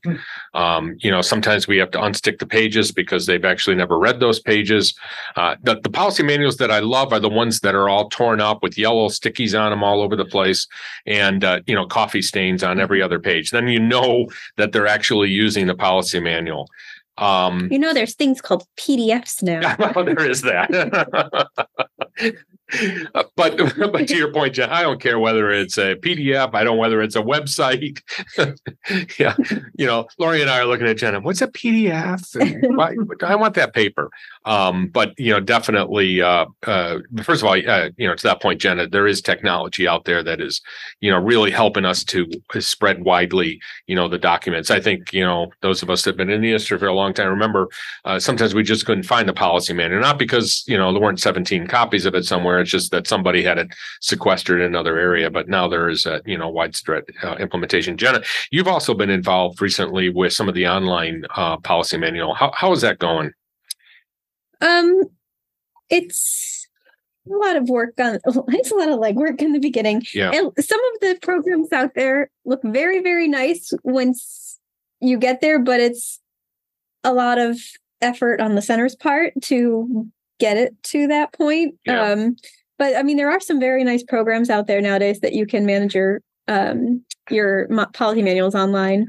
A lot of my centers are more using it just, using document storage. Either they have a website that their employees have access to that the policy manual is available on, or they have a network drive that the policy manual is available on in a PDF form. But there are a couple programs that specifically index all of the policies to make it easier to change and know the timing of the change. And some of them are nice too, because you can have attachments to it. So not only can you have that, can they have the policy, but they can also have easy links to the resources that were used to develop that policy, whether it's a CDC regulation or a CMS regulation or CDC guideline or a CMS regulation and so forth. I'm going to look at Sue Cronkite and Amy Cronkite since I just put their two names next to each other. Obviously, it's the mother-daughter team here. They never want to be called policy experts. They have, for whatever reasons, they've had some challenges lately with clients getting them to, keep on top of the policy manuals. But I think the lesson coming out of it, I just wanted you to kind of talk about some of the challenges that you have. I mean, yeah, you have a consulting firm like ours, perhaps, or a regulatory, services firm like ours that provides, assistance in putting together a policy. But it doesn't matter whether it's that or, somebody in your organization puts together a policy manual. What do you need to do with that policy manual once you've drafted it? Well, I mean, they certainly need to review it. As an organization, they need to know what's in it and be following those policies. It's not just an instruction manual that we send over that you don't need. We're not putting together a crib. It's running your entire operation. So I don't think a lot of people realize how important those policies are. Yes, you need to show them to the surveyors when they get there, but you also need to be following them and know what they say. Yeah. And giving feedback, whoever's in the different departments that are addressed, should be looking them over and making sure they're still current, that they reflect what you're really doing. Obviously, the board has to approve all of those. And, my biggest problem is I think sometimes people don't even know where the policy manual is. Yeah. I mean, it can get, that bad. But yeah, it's got to be, like John always says, a living, breathing document where, it really is your instruction manual for your your center. You really need the buy-in of your employees because they're the ones, especially when you get into the more clinical policies, they're the ones doing the day-to-day, and you want to make sure that is up to date with what your current practice is. Some of these policies, I know people just reapprove every year, and they were originally written in 2006. If that early, yeah, it might have been from the Stone Age. Is that still what you're doing? We can update it from a regulatory standpoint of, oh, this new rule came out, we're going to add this policy in. But it's the older policies that you really got to look at. That is this still the way we're doing things? Is this still accurate to our center? And you really need the people from those different departments to be reading them and, given the opportunity to give you feedback. And I think some of my centers that have done the best job in the past year of reviewing their policy manuals have been the ones that really just broke up the manual depending on who the policies affected and gave it to people from that department and said, okay, you are now responsible for this section. And, let us know what and also give them the standards from AAHC and say, hey, like, what do you have questions about? What do you want to know? And then my one center came back with a whole spreadsheet of questions that their employees came up with. And some of them, were like, oh, it might have been in just a different chapter that they didn't end up participating in. But, it was really nice to see at my one center how much the employees did take accountability and pride in the work that they were doing to update that policy. Well, the other thing too is, as opposed to us older people that liked the paper copies, it's great if you have it online, but you better make sure that your staff have access. You can't just have one computer that's used in one department, and so staff will not have access because it's being used for patient care. So that's something that you have to take into account, as well as that time factor that we talked about that we don't have for education. They also have to have the time to be able to access policies if they and the other thing, Donna, your old center used to send out weekly policies, and that's when you'd be calling me up when I was your Donna is so itching. She's just been shaking, ready to talk about this thing. It's one of her favorite topics. Donna, so Donna Macchio is one of our newer. She's been with us over a year now, but she came from one of our centers, and she was very annoying with the amount of time that she... Not say that. I did. But she was the one that would keep us on track with the policies. So Donna, talk about your philosophy about policies, both when you're administrator and what you've brought to us here at AHS. So I think that as an administrator, one of the things I realized very, very quickly is it doesn't matter if I know all of the rules, if nobody else knows all of the rules. And the best way to have them know the rules is to have them read the policies and live them. And so we did assign policies of the week. Every week, depending on how long the policy was, policy would be on a clipboard in the lounge, and every staff member was expected to read it and sign off on it. And that became part of their weekly in-service.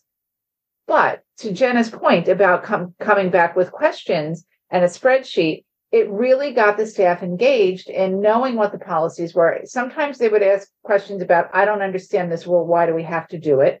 And just explaining it to them was very helpful. And sometimes the policies were not 100% correct. And we would be, I would have to go back and say, okay, well, we must have missed the latest update. Or I would have new employees who would say, well, at our center, my old center, we did it this way. And it would kind of get the whole conversation going. And it made it easier to update the policies throughout the year instead of just once a year, because there are so many people looking at them.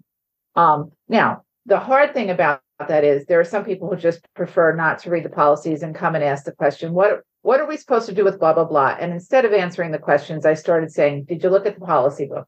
Did you go find the policy book? Go read it. If you don't understand, come back to me. And that takes a little bit of practice. It took practice on my part because I wanted to help them and answer their questions, but that really wasn't helping them at all. So it takes a little bit of work, but once you get everybody engaged, it's a much easier process for everybody in the organization. The big takeaway here is making sure that you keep your policy manual up to date, that you make sure that it's widely spread, and then your staff, provides input, to keep it up to date, and ongoing education. To Donna's point, just like that weekly thing that you did was very helpful to your staff, all of your staff, in front of a survey. That was not ever an issue. I did want to point out one thing about electronic policies and procedures is, one of the disasters that you could have is when your technology goes down. And if your policy manual is only available online, that's going to be a bit of a problem. So you should always have a paper printout of your disaster plan. So let's move on to technology. I guess it's a good segue into technology. A lot is going on in this area. Judy, I'm going to look at you in the beginning as our medical record expert. Judy, tell us a little bit about how you become a medical record expert, first of all, and then talk a little bit about, or a lot, depending upon your energy today. Yeah. We are doing this on a Friday. It's the afternoon, so we're all running out of energy here. But talk a little bit about where we're heading with regard to EMRs and the challenges that we have specifically in the ambulatory surgery industry with EMRs, which is very different than other settings. Yeah. As I did research, when I got the education of medical records, it wasn't specific to ambulatory surgery centers, naturally. So then once I brought it home, so to speak, there are aspects that are just not the same. Just the review of the records. Hospitals have, the ability, the luxury, let's say, of having a whole department, that looks through and makes sure that the records are completed and accurate and legible and all of that. Your average ambulatory surgery center doesn't have that, nor do they have the time to have somebody sit and do that. We're lucky if we can just get like a nursing chart audit done, which does a good job, finding things that we should work on. EMRs do make it a whole lot easier. I review records for both completely on paper centers and completely electronic centers, and each has their own set of stupid. you know what I mean? With the paper ones, it's the normal stuff that you would normally, that this got lost, this didn't get scanned, this got scanned into the wrong patient, and all of that is human error, and that's certainly eliminated, once we get to the EMRs. Not a lot of EMRs were built specifically for us. I'm sure people have come across this. A lot of software that we want to use, there's these, these web pages to help us keep track of all our paperwork, all of our quality improvement. They're not made specifically for us. We're different. We're like what did you call it, Christina? Redheaded stepchild. I can only say that because I'm a redhead. Because she's a screaming redhead. So it takes work. It takes work to either sit with your EMR vendor and say, okay, this is what I need it to do. These are the things I need it to capture. Help me make those changes. And most of the time, I'm hoping that your vendor will do that. And if not, fine, thank you. We ask. Now we're going to figure it out for ourselves. And then you have to put into place, we're not getting signatures from these patients on their discharge instructions. We know, we talk to them. We know that they understand, but I have no way of proving that it was done. And again, it comes back to if it isn't on paper, it didn't happen. Right. And what I found the most difficult when I started to talk to people about, once I finished their review, is the way your record should work is so that a person could walk in and follow that patient from the moment they entered the door to the moment they left the door and see in chronological order who saw them, what they did, what they saw, what vitals they had, and be able to follow it without, dropping a stepping stone. And I think that's harder for us. I think we don't have the manpower, we don't have the time, so we really do have to rely on that technology. The technology is just not quite there yet. Yeah. I that is so true. And there's some good products out there. It's a really there are. I didn't mean to make it sound that way. And there's some really bad products out there too. We're certainly not going to mention them. But to your point, we're not to the point where we have a perfect system right now. We probably never will be, but it is a limitation that really the people that develop these systems aren't necessarily people that are going to be using them on a regular basis. Yeah. Exactly. That's exactly true. The people that built them don't know the difference with an ambulatory surgery center, don't know what we're up against, don't know what our regulations say. So they never thought of putting it in. Where do you think we're heading with regard to adoption of EMRs in an ambulatory surgery center? You probably have a good pulse on that because you work with so many centers. Well, of the ones we have very few that are still on paper. In fact, it's getting to be fewer and fewer that have a hybrid model, because we do have hybrid models where a lot of it is put in and then the rest is scanned in. Even that's getting less and less. I don't think we're going to have a choice. I don't think anybody's going to have a choice, eventually. In fact, I thought the whole let's get rid of paper thing would have made it faster than it even turned out to be. Yeah. And I'm hoping that they're just going to get better. Yeah. I mean, we feel like they've been around forever, but they really are in their infancy. Let's be. Those of us that were working in the hospital in like the 80s, the whole electronic thing is new, and it is in its infancy. So I'm hoping that it'll grow into itself. Does that make sense? Certainly grow into us. Yeah. What about the smaller ASCs that don't have a lot of the financial ability to implement it? We have a couple of those, believe it or not. The few we have that are still on paper, exactly paper only. Right. I think that's where you won't see them go over. They'll literally the EMR retire before.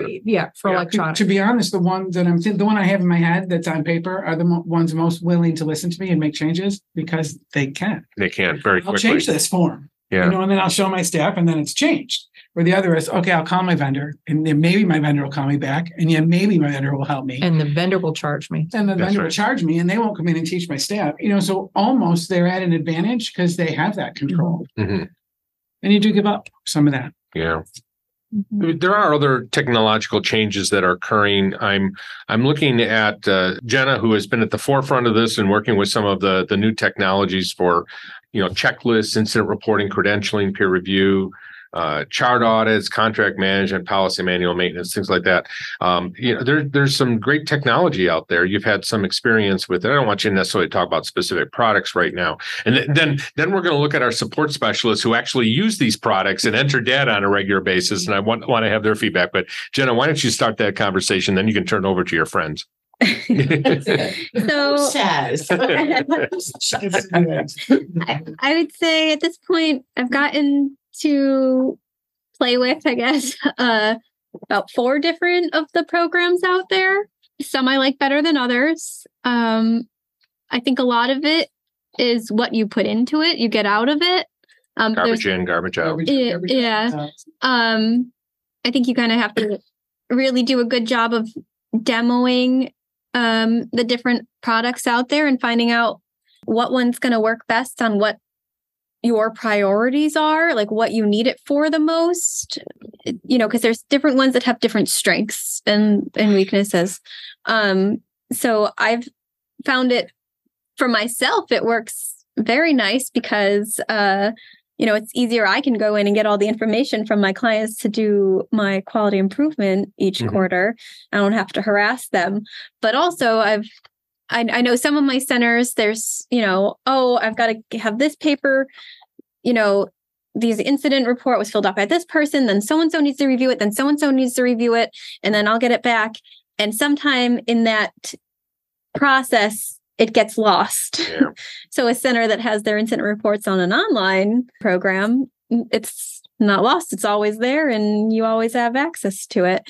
So I know I've suggested that to a couple of my clients that have lost things a couple too many times. Have considered. Yeah. But to your point, you do need to demo these things. You do need to talk to people that are currently using those products. We would be talking about a product that was perfect if one existed. Each of them has their strengths and weaknesses. And I think you've said this, Jenna, if I could take I think there's 4 major products. I think you said there's 4 major. If you could take all 4 of those and combine them, or take the best out of each of them. Pieces of every one of them. You would have a good one. So, our support specialist, Laura and Mary. Now, you don't necessarily enter data into it, but you're the one that's looking at that raw data, and then you take that data out and you manipulate it. So, from an access standpoint, probably even more so than Jenna, because Jenna's looking at the upper level reports and she's making you do all the real number crunching. The grunt work, right? So, what do you think of where those systems are? I like the systems because it does cut down on emails back and forth. It makes it easier for the ASC because they're doing it in real time. Right. They're putting it in and then I can retrieve it. It's fast, it's easy. It's like one pad of paper as opposed to 10 sheets of paper or binders, Yeah, 5 million binder. I know I have one center right now that I get weekly emails. I have patient satisfaction from back in 2003. How long do I need to keep that for? About 1 week ago. Right. Yeah. So, you're getting rid of all that paperwork that you normally would have, the surveillance sheets and the incident reports and things. It's all online, a lot less paperwork. Well, it's a paperless society. Yeah. And I find I like it, and I wish every center would use it because legibility probably is it's easy to understand. Yeah. There's no questions whether it's a yes or a no or a maybe. I like them. Yeah. I don't care which one they use. Just use one. That's a very interesting point, Laura, because you work with I mean, I know Jenna does too, but you're really getting in there because you have to, be able to access that information, be able to look at it quickly. And of course, unfortunately for you, you don't have the level of training that perhaps these centers have had on it. So, the ability to it is me just nosing around. Right. And being able to do that without having to do that without, I will go in and click buttons to see what it brings me to. So that explains why I get the phone calls from the company saying our entire computer system is broken. It was Mary. Showing Mary. She started clicking buttons. I don't know what. Things got crazy there. Yeah. But and because I'm allowed to do that, I can go in and look and navigate and see. I have found a lot of stuff that I never knew really was there. Yeah. And it makes it much easier. As Jenna said, you're not losing that data. You're not, it's not even losing it. It's just, taking the time to find where you put it, say 5 minutes here, 5 minutes there, it starts to add up to real time in a also, day. And I know a lot of my centers like the dashboards to keep them on track of, for credentialing and employee files, especially like, what do I need to focus on, or for the logs, say, you need this. Yeah, or reminders that kind of say, we need to do the quarterly or the monthly or the weekly, whatever. Yeah. Are we on track with things? And it's kind of an in your face, that you need to do 5 million things on a daily, weekly, monthly basis, but it's kind of like an in your face reminder of, it's been a month since we did this last, we need to get that done again. Yeah. Let's move on to finance. My finance people have been itching here because they just love talking. Tony, we're gonna have to turn that microphone toward you, since Tony is one of the most soft-spoken people on the entire planet here. So we probably have to put that microphone right in his face. I know some people who wouldn't say that. That's right. And actually, we can hear him very well. So I'm going to ask, Tony, Alex, and Zach, and of course myself on the finance side, just to kind of talk about some of the things that are going on right now. Zach, I'm going to put you on the spot. Zach is our expert in cost reporting. So those of you that are from New York State know what I'm talking about. But the reason we're talking about it is because there is a national movement to do cost reporting nationally. And so just a little bit of history here, hospitals, nursing homes, home care organizations, and do dialysis centers have to file cost reports too, Tony? Or anyway, organizations that are paid under the Medicare program are often required to file cost reports, and they have to be audited, which means that your financial statements have to be audited. And we are really one of the only industries, especially one of the largest industries out there, that don't file annual cost reports to the Medicare program. Now, the state of New York is an exception. State of New York requires cost report preparation for Medicaid. I don't really want to dwell because this is a single state issue, but MedPAC, which is a part of the United States Congress that reports to the United States Congress on a twice annual basis, about their recommendations for the Medicare financial reporting program, has been recommending for a good 15 years that ambulatory surgery centers be forced to do the cost reporting system. So, Zach, you head up our cost report division here. New York is the only state that requires cost reporting right now. It is not required from a federal standpoint. But one of the challenges, I'm also looking at Tony here, who used to, work as the chief financial officer for the Catholic Health System, in Buffalo, and you were responsible for overseeing the cost reporting system. Cost reporting is not a cheap process. So if this were to be something that were mandated by Medicare, you as a CFO, I mean, even in the hospital, is an expensive process, right? Yeah, well, it's a process. Just in an individual hospital, we had one individual dedicated to for a good, quarter of the year. Yeah, it was a pretty big deal. All the step downs and everything, and of course. It's the big reason we needed to have audits. Right. You want to have an audit anyway, I think, because I'm a financial person, but you have to have an audit in order to confirm independently those numbers that are, and the audit itself takes a lot of time. Right. And here in New York State, a lot of centers probably wouldn't get audits if they didn't have the requirement of the cost report. So it takes quite a bit of time, I think. And of course, that translates into a lot of money too. Yeah. And often the price of the audit is dependent more. It doesn't scale dramatically. There's almost a base price, and the size of the organization is not going to dramatically change the amount of money that they're going to charge for an audit. That's right. Mm-hmm. Zach, you, as I said, you head up our cost report department. You deal with the auditors all the time. You pull together the information for the cost report.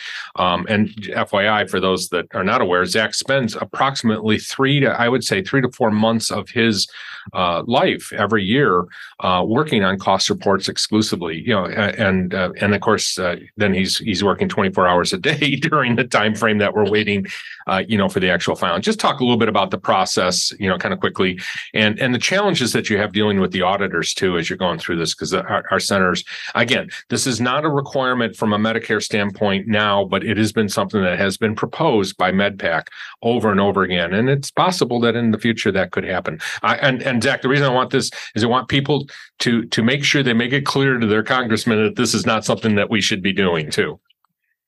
Sure. Yeah. I mean, one of the biggest challenges we always typically face is just getting everything in a timely manner, honestly. So in addition to the information that's coming from the auditors, which can be significantly delayed from time to time, depending on if this year we're running into the issue with some of our clients' tax returns are on extension, which delays the audit, which delays obviously the results of the financial statements. So getting everything to us in a timely manner, not only the stuff from the audit, but everything else that comes separate from the audit. So the revenue by payer data and the salaries and wages data. What we always emphasize is as early as we can get it into us as possible to process is good. That way we can be ready to basically file everything as soon as the software is released. But beyond that, one of the things we run into typically is just not everything that we get looks exactly the same from client to client, which is typical. The type of reports that we'll receive for revenue are different from one to another, which just sort of poses a unique challenge. But yeah, as long as it is in a timely manner, that gets us the most time to work on that and hopefully get it as early as possible, and saves us a lot of stress down the line when we get to once the software is released and when we actually get a deadline. Yeah. To his point, that the challenge with the cost reporting is that it is done using computer programs. The programs are developed by in New York, it's the New York State Department of Health, and for those that are having to report those other entities, not ASCs, it's developed by the Medicare program and published by the Medicare program. A month or so before. Or a couple months before the actual cost report is due. So it's an expensive process. We will certainly inform you on the podcast if this is something that eventually gets added to one of the requirements, because that would be a huge issue for our organizations. Tony, I want to talk about financial reporting for a bit. We as a company, Ambulatory Healthcare Strategies, don't do a lot of financial reporting right now. And Zach is involved in that process also. But I just want to talk a bit about, where so many of our ambulatory surgery centers are small.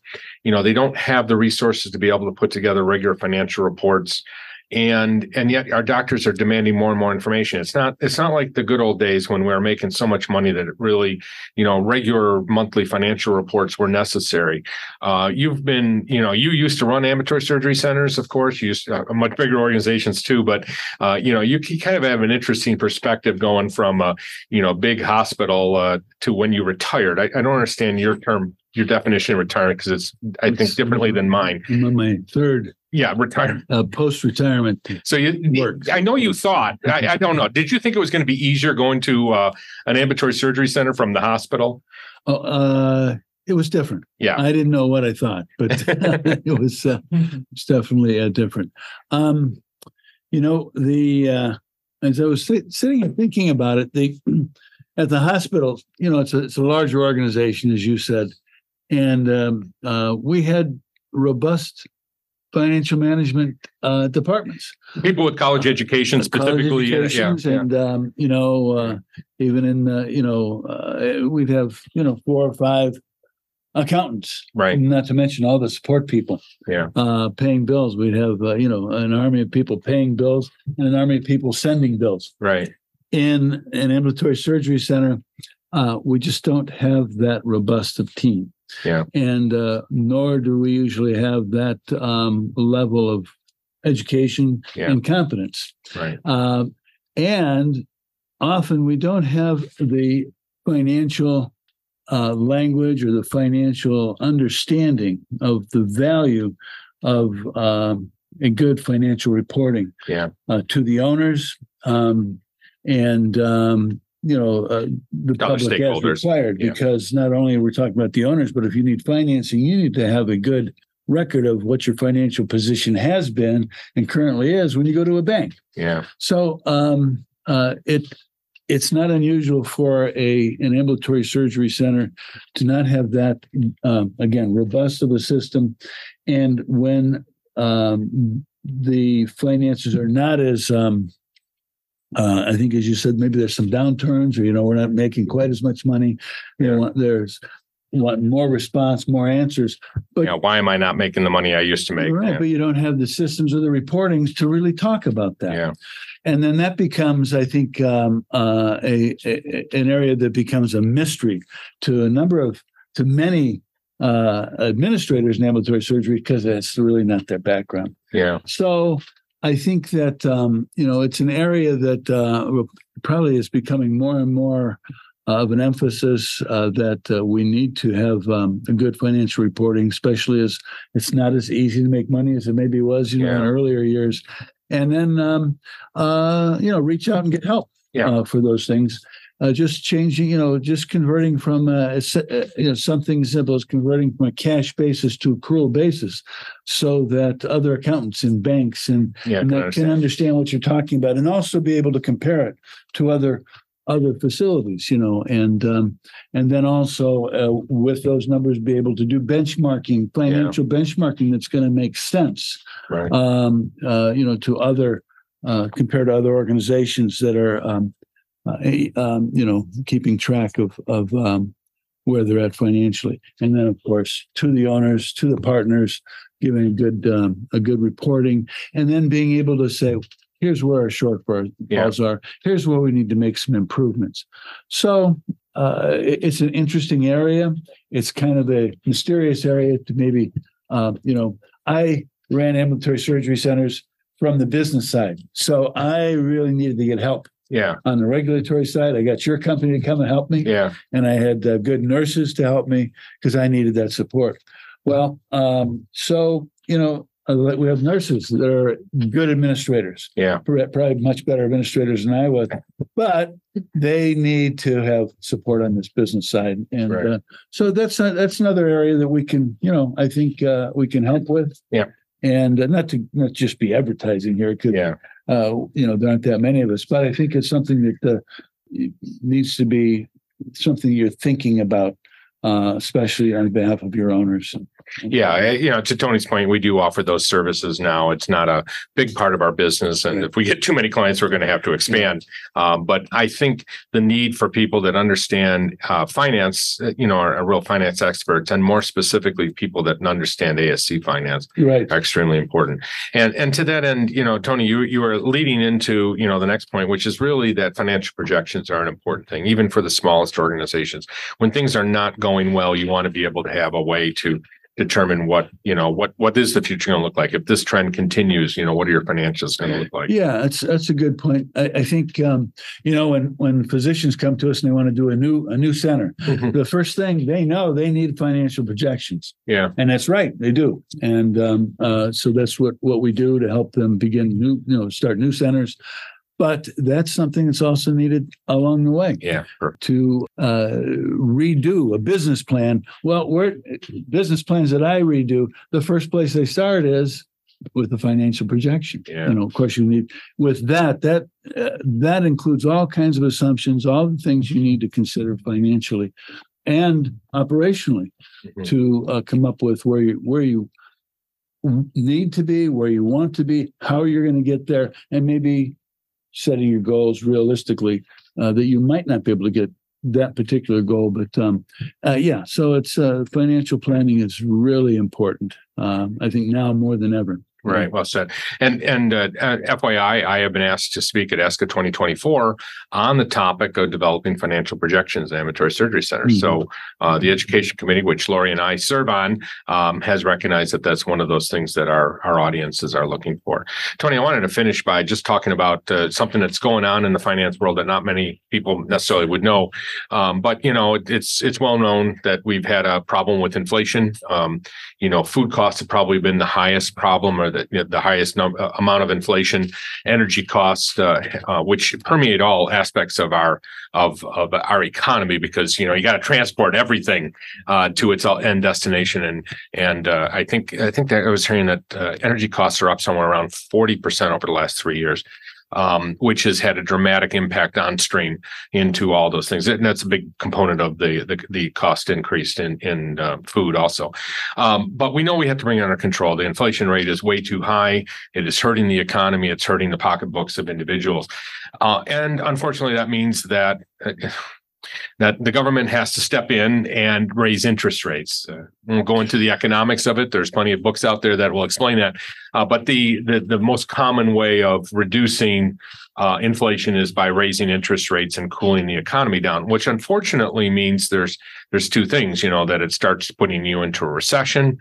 We know that we have some signs of a recession, but even if a recession doesn't hit, our challenge in the ASCs is going to be the impact on the capital markets. We are capital-intensive organizations. We need capital in the form of loans to be able to buy equipment, to be able to build centers, and sometimes just to be able to operate. In terms of being able to get over those tough parts when we need some additional cash flow, like short-term financing. So I really don't have a lot to say in this other than to say be careful in the future. I mean, as we're sitting here in September of 2023. I think you agree with me, right, Tony, that now's the time to finance, because very shortly you might not have that capital access. Yeah, well, we are, of course, already seeing interest costs increasing from, substantially from where they were, of course, 2 or 3 years ago, but even from, earlier this year on new projects where we're doing projections and looking at where we're going to be, once we start building, and those interest rates keep creeping up. So if you need financing, it's better to get it now. But get it while the door is open. Don't wait until you have a dire need for it. Get it while your finances look good. And whether it's a long-term financing or capital financing, working capital financing, that is. And, working capital financing, that's the cash for your day-to-day work. If you need if you think you're going to need a line of credit next year, don't wait till next year to get it. Get that $500,000 line of credit this year. While the interest rates are still low, although that could fluctuate with the interest rates, but your finances are going to be in better shape.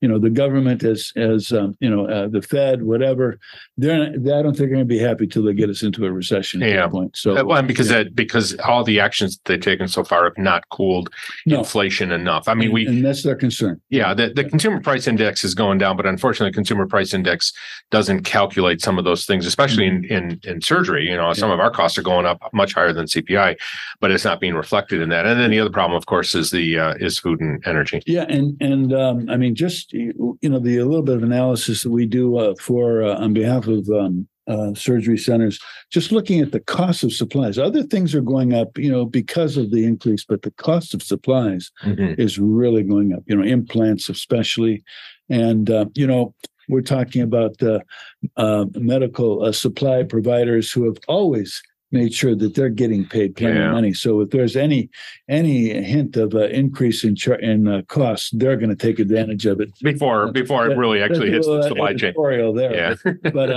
and so just seeing those little bit of increases, you can really appreciate the Fed trying to keep control on inflation, because if we have inflation that is, the least bit runaway, could really be damaging to our whole economy. Right. So Absolutely. It's really, really necessary, but you need to watch out for your store. Yeah. your business. And by the way, some of my conversations with vendors out there have indicated we've heard about supply chain challenges with pharmacy. I think that's the one area that I'm very concerned about, that drugs might become in short supply in certain areas.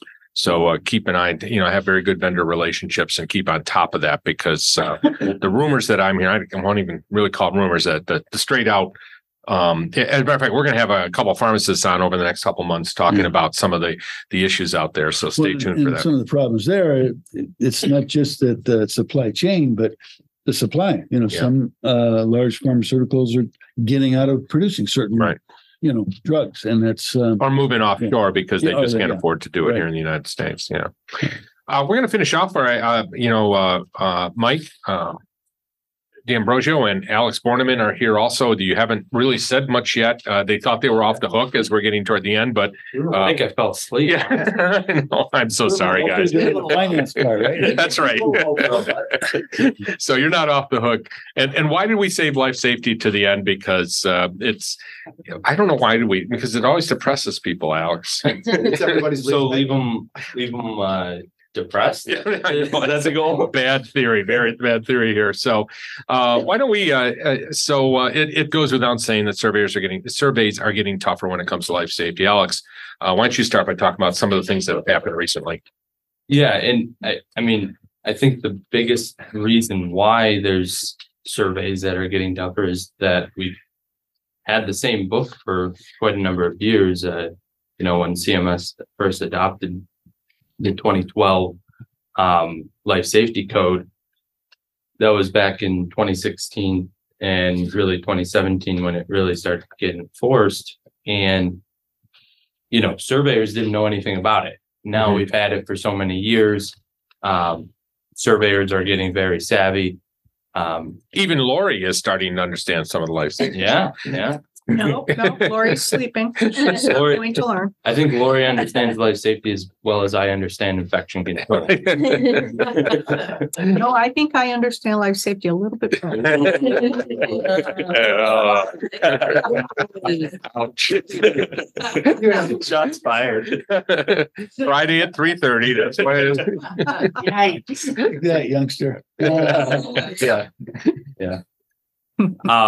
But So surveyors are definitely getting trained better in life safety, and they're having experience in the field. We've seen a lot of issues over the recent years with electrical citations, that a lot of our centers are having difficulty getting their electricians and their electrical engineers to actually correct issues appropriately, even after they're cited, and really doing a detailed review of those electrical systems. Well, and I think it's fair to say even finding people to do this work now, let alone finding competent people to do this work, or people that are experienced in the industry, is a challenge. Ongoing supply chain. There's not the experience in rectifying those problems. Right. In finding any sort of contractor. I know we've had clients that have gone through 3 different medical gas contractors that, without success of actually correcting their changes post-survey. So, and then that doesn't even count, all of the little things that have to be done around your center for, just regular maintenance, and finding those staff members that have the training necessary for this industry. What Alex is actually alluding to is that we talk a lot about finding nursing staff. We talk a lot about finding, surgical techs. But even receptionists and even, maintenance, it's not even, you don't necessarily need a maintenance person to do a lot of this life safety stuff, but you have to have somebody that's at least comfortable dealing with it. Well, and it's not easy. Right. And you need a contractor. If you don't have somebody in-house that can patch a wall, you need somebody outside. Or that can fill a hole. Right. We're running, I think it's it's that shortage of labor, throughout the industry that's, permeating through the entire organization. Same with drills. We're seeing drills not being completed, they need to be quarterly. And you're just not seeing some of those done on a quarterly basis, again, because priorities, are such, and there's just such a time constraint. So seeing quite a bit of that too. And there's a lot of citations going out there, right now for failure to do those drills, right, or failure to do them correctly. Failing to, keep in mind a drill's got to be, scenario based. You have to have a scenario. You have to walk through it. You have to do an analysis of what's going on. They have to be unannounced. You can't tell them what's going to happen. And it's got to be at different times during the day, which includes during surgery. After an organization has been cited for a problem that requires more than 45 days to fix, we run into what we call time-limited waivers. You've had the pleasure, I'm being sarcastic here, of filing quite a number of waivers. I don't know if you've ever added them up lately, but you've had, and keep in mind, time-limited waivers or these type of problems with our clients tend to happen with these older facilities that have, they might have passed the survey in the past, but the surveyors haven't been that experienced in, finding these problems. They didn't recognize or didn't see it in the last time, or those organizations are being held to a higher standard because people are actually reading the standards properly.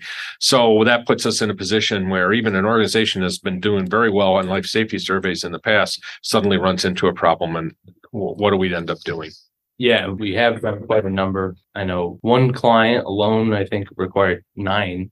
So that certainly boosted the number, and they're becoming, again, more prevalent as surveyors become, life safety surveyors become more attuned to the requirements.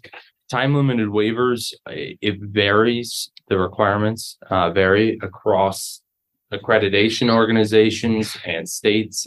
Most states have their own time limited waiver form that they want you to use. And then the accrediting bodies, I know AAHC has a number of items that they want, but no format. So you kind of get to create your own form and fill it out. But generally speaking, what they want to see is, okay, first off, what were you cited for? That has to be in there. And then what are you going to do to correct it? What is the time frame and the major milestones of the corrections?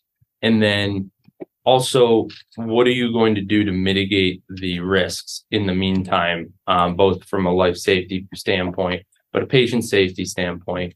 And then from there, some like to know the costs as well, especially the costs related to any mitigation that you might be doing. And there's also, when there's patient safety concerns, they like to get a signed letter from the medical director, and at times signed letters from other contractors involved, electrical engineers and the like. So there's a lot of different elements that can come into play with time limited waivers. And unfortunately, the fact of the matter is, you put all this work in, you submit it. Sometimes you even get feedback from either the accrediting organization or the state. But then once it goes to CMS, you usually never hear back until you've completed the work, and you tell them before it's actually even been approved that, hey, we don't need the time limited waiver anymore because, we fixed the electrical system now. 2 years ago. Yeah, 2 years. Yeah. And it is an important point too. They have been trying to limit the amount of time that they are giving centers. And what that means is, it used to be basically 3 years was the maximum that they'd be giving out. And that's still the case, that's the maximum, but it's really more, they're trying to get it down to about a year for most items, unless it's a major improvement. And I will tell you, because of staffing issues and because of, sometimes it's just people dragging their feet, but it can be hard to meet a year on some of these issues. And I think supply chain issues also come into play, where materials, are in short supply in a number of different areas. So that can also delay the project. Yep, absolutely. Yeah, the going rate, I think, for a generator was about 18 months, about half a year ago. I think it's improved since then, but it is important to keep in mind that doors and any major pieces of equipment could have significant delays in your project.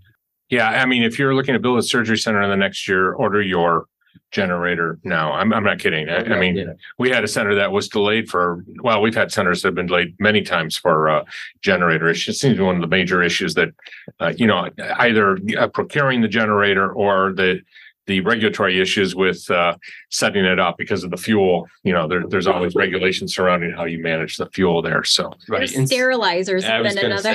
Thank you. Yeah, sterilizers are a big item as well. I know I'm on one project right now where sure, maybe we can get the rest of the project done by the end of the year, but will a sterilizer be in time? Yeah. Alex, there have been some very difficult situations. We were brought into a situation where a center had significant citations, and then realistically, they could not meet them. So became an urgent issue, and they were basically asked to shut down operations. Talk a little bit about that. Again, it was a client that we were brought into after they had been cited. It was quite apparent that they had problems, and had they hired a company like ours first, I think they would have been able to fix them before they became major. But describe a little bit about the challenges that you have with that. Yeah, there's quite a number of changes throughout.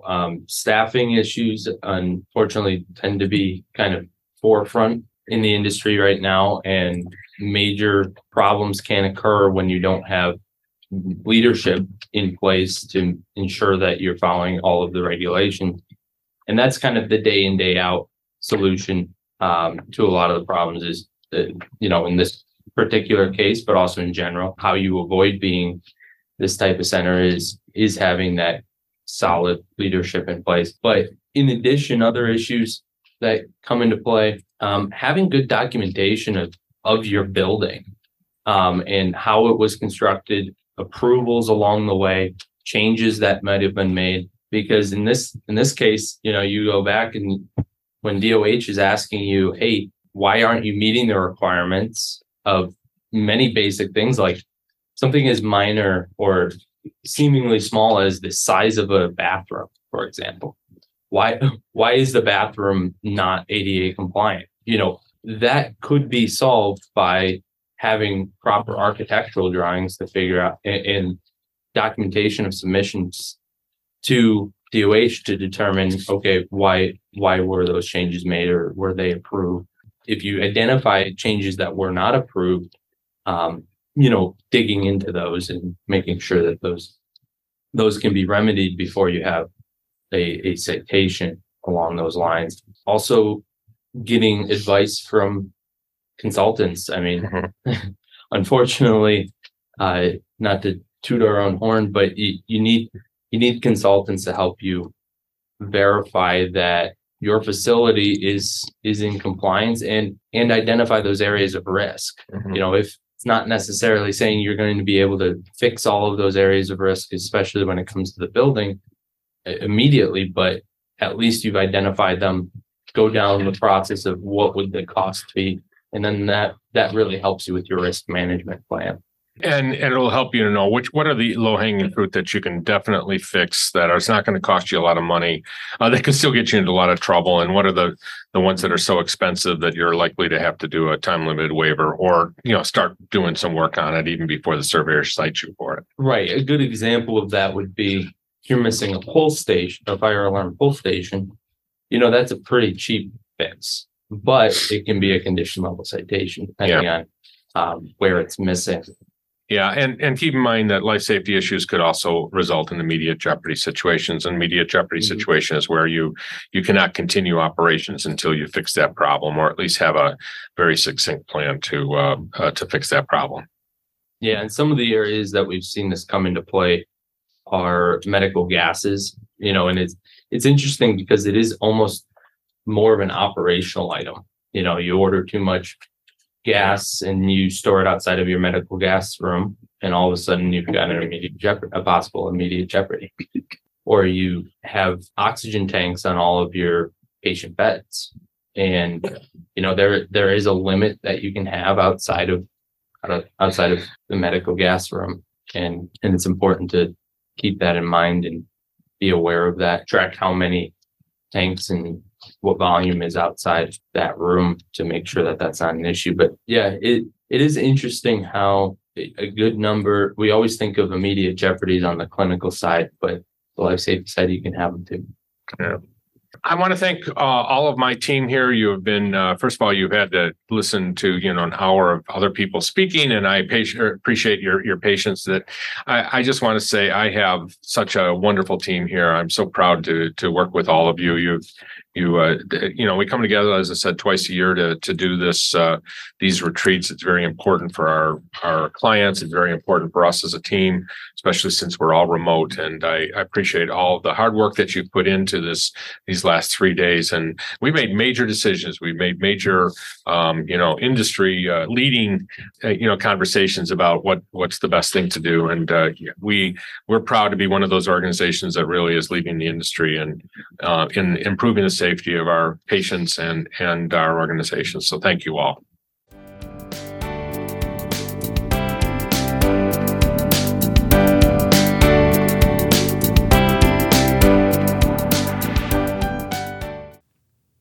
In this segment, we provide an update on upcoming topics for the podcast, our upcoming virtual conferences, and upcoming speaking engagements for John and his staff and other events in the ASC industry. So as we talked about earlier, the New York State Association of Ambulatory Surgery Centers 2023 annual conference will be held October 4th through the 6th, 2023 at the Desmond Hotel in Albany. And I'm going to be speaking and moderating some of the sessions, and we'll have a special episode with interviews. And the Washington Ambulatory Surgery Center Association's annual education conference and trade show is November 9th and 10th, 2023 at the Tulalip Resort and Spa in Tulalip, Washington. John will be speaking there, and we hope to have a special episode with interviews. And then if you go to our ASC Central website, that's at asc-central.com website, we've announced 2 conferences. The first one is on November 16th. The first one is November 16th, 2023, and it's an introduction to finance and accounting for ambulatory surgery centers, and it's going to be recorded live virtually, so you'll be able to attend virtually, and it'll also be available on demand after that date. And then on the next day, on November 17th, 2023, we're going to update our ASC Conditions for Coverage and Interpretive Guidelines Conference, which will also be live, done virtually, and will be available on demand after that date.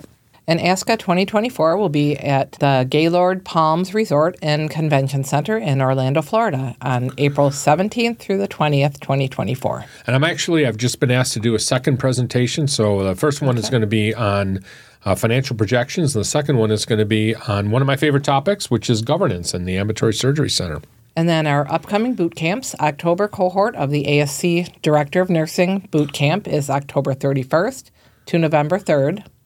The January 2024 cohort of the ASC Administrators Boot Camp is January 23rd to the 26th, and they're all available on asccentral.com, our new website. And that is asc-central.com, yes, but it's known as ASC Central, correct.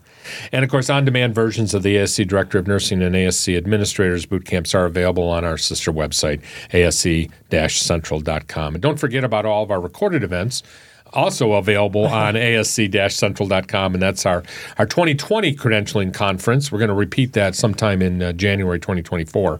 And our fall 2022 finance and accounting conference, our Conditions for Coverage conference recorded in 2021, which, as we said, we're about to re-record that in November, and our medical director conference, which was recorded in 2021. And you might also be interested in our June 2023 on-demand version of the multi-state conference, which is eligible for a massive 16 AEUs and 4 IPCH credits. So if you're short on your credits this year, this is a relatively inexpensive way to get those credits, as well as have some great topics. We talked about infection control, life safety, survey preparation, human resources, there was an introduction to the Medicare ASC payment system. There was a pharmacy discussion and a discussion of staff retention. It was really a great conference, and it was so successful that we're already planning the 2024 multi-state conference. And we do want to remind everyone to become a patron member of the podcast. The patron member program, which is also known as ASC Central, is available on ASC Central as an exclusive membership website that provides a one-stop ASC regulatory and accreditation, compliance, operations, and financial management resource for busy administrators, nurse managers, and business office managers. And resources include some of our virtual conferences, links, policies and procedures, forms, and fire and disaster drills. And membership helps to defray the costs of producing this podcast, including research, staff, travel costs to conferences, equipment costs, and production costs. And for more information here, you may visit asc-central.com. Thank you for joining us for this episode of the ASC Podcast with John Gale. If you found our episode informative, we really encourage you to share it with your friends and colleagues in the ASC industry. And don't forget to hit that subscribe button so you never miss an episode. And we'd love to have any feedback about our episode and ideas for future episodes by sending us an email at comments@ascpodcast.com. We'd like to give a special thank you to our great team here who make this podcast possible.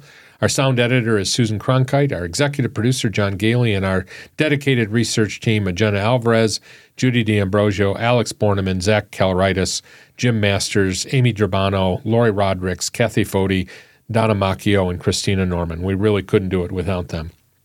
Our music is provided by Media Sushi and Mike Noah, and the ASC Podcast with John Gailey is hosted on Podbean and is available on all major podcast platforms. Thanks for listening. This episode of the ASC Podcast with John Gailey is sponsored by Surgical Information Systems, Trivalence, and Ambulatory Healthcare Strategies. Surgical Information Systems provides cutting-edge information solutions for surgery providers.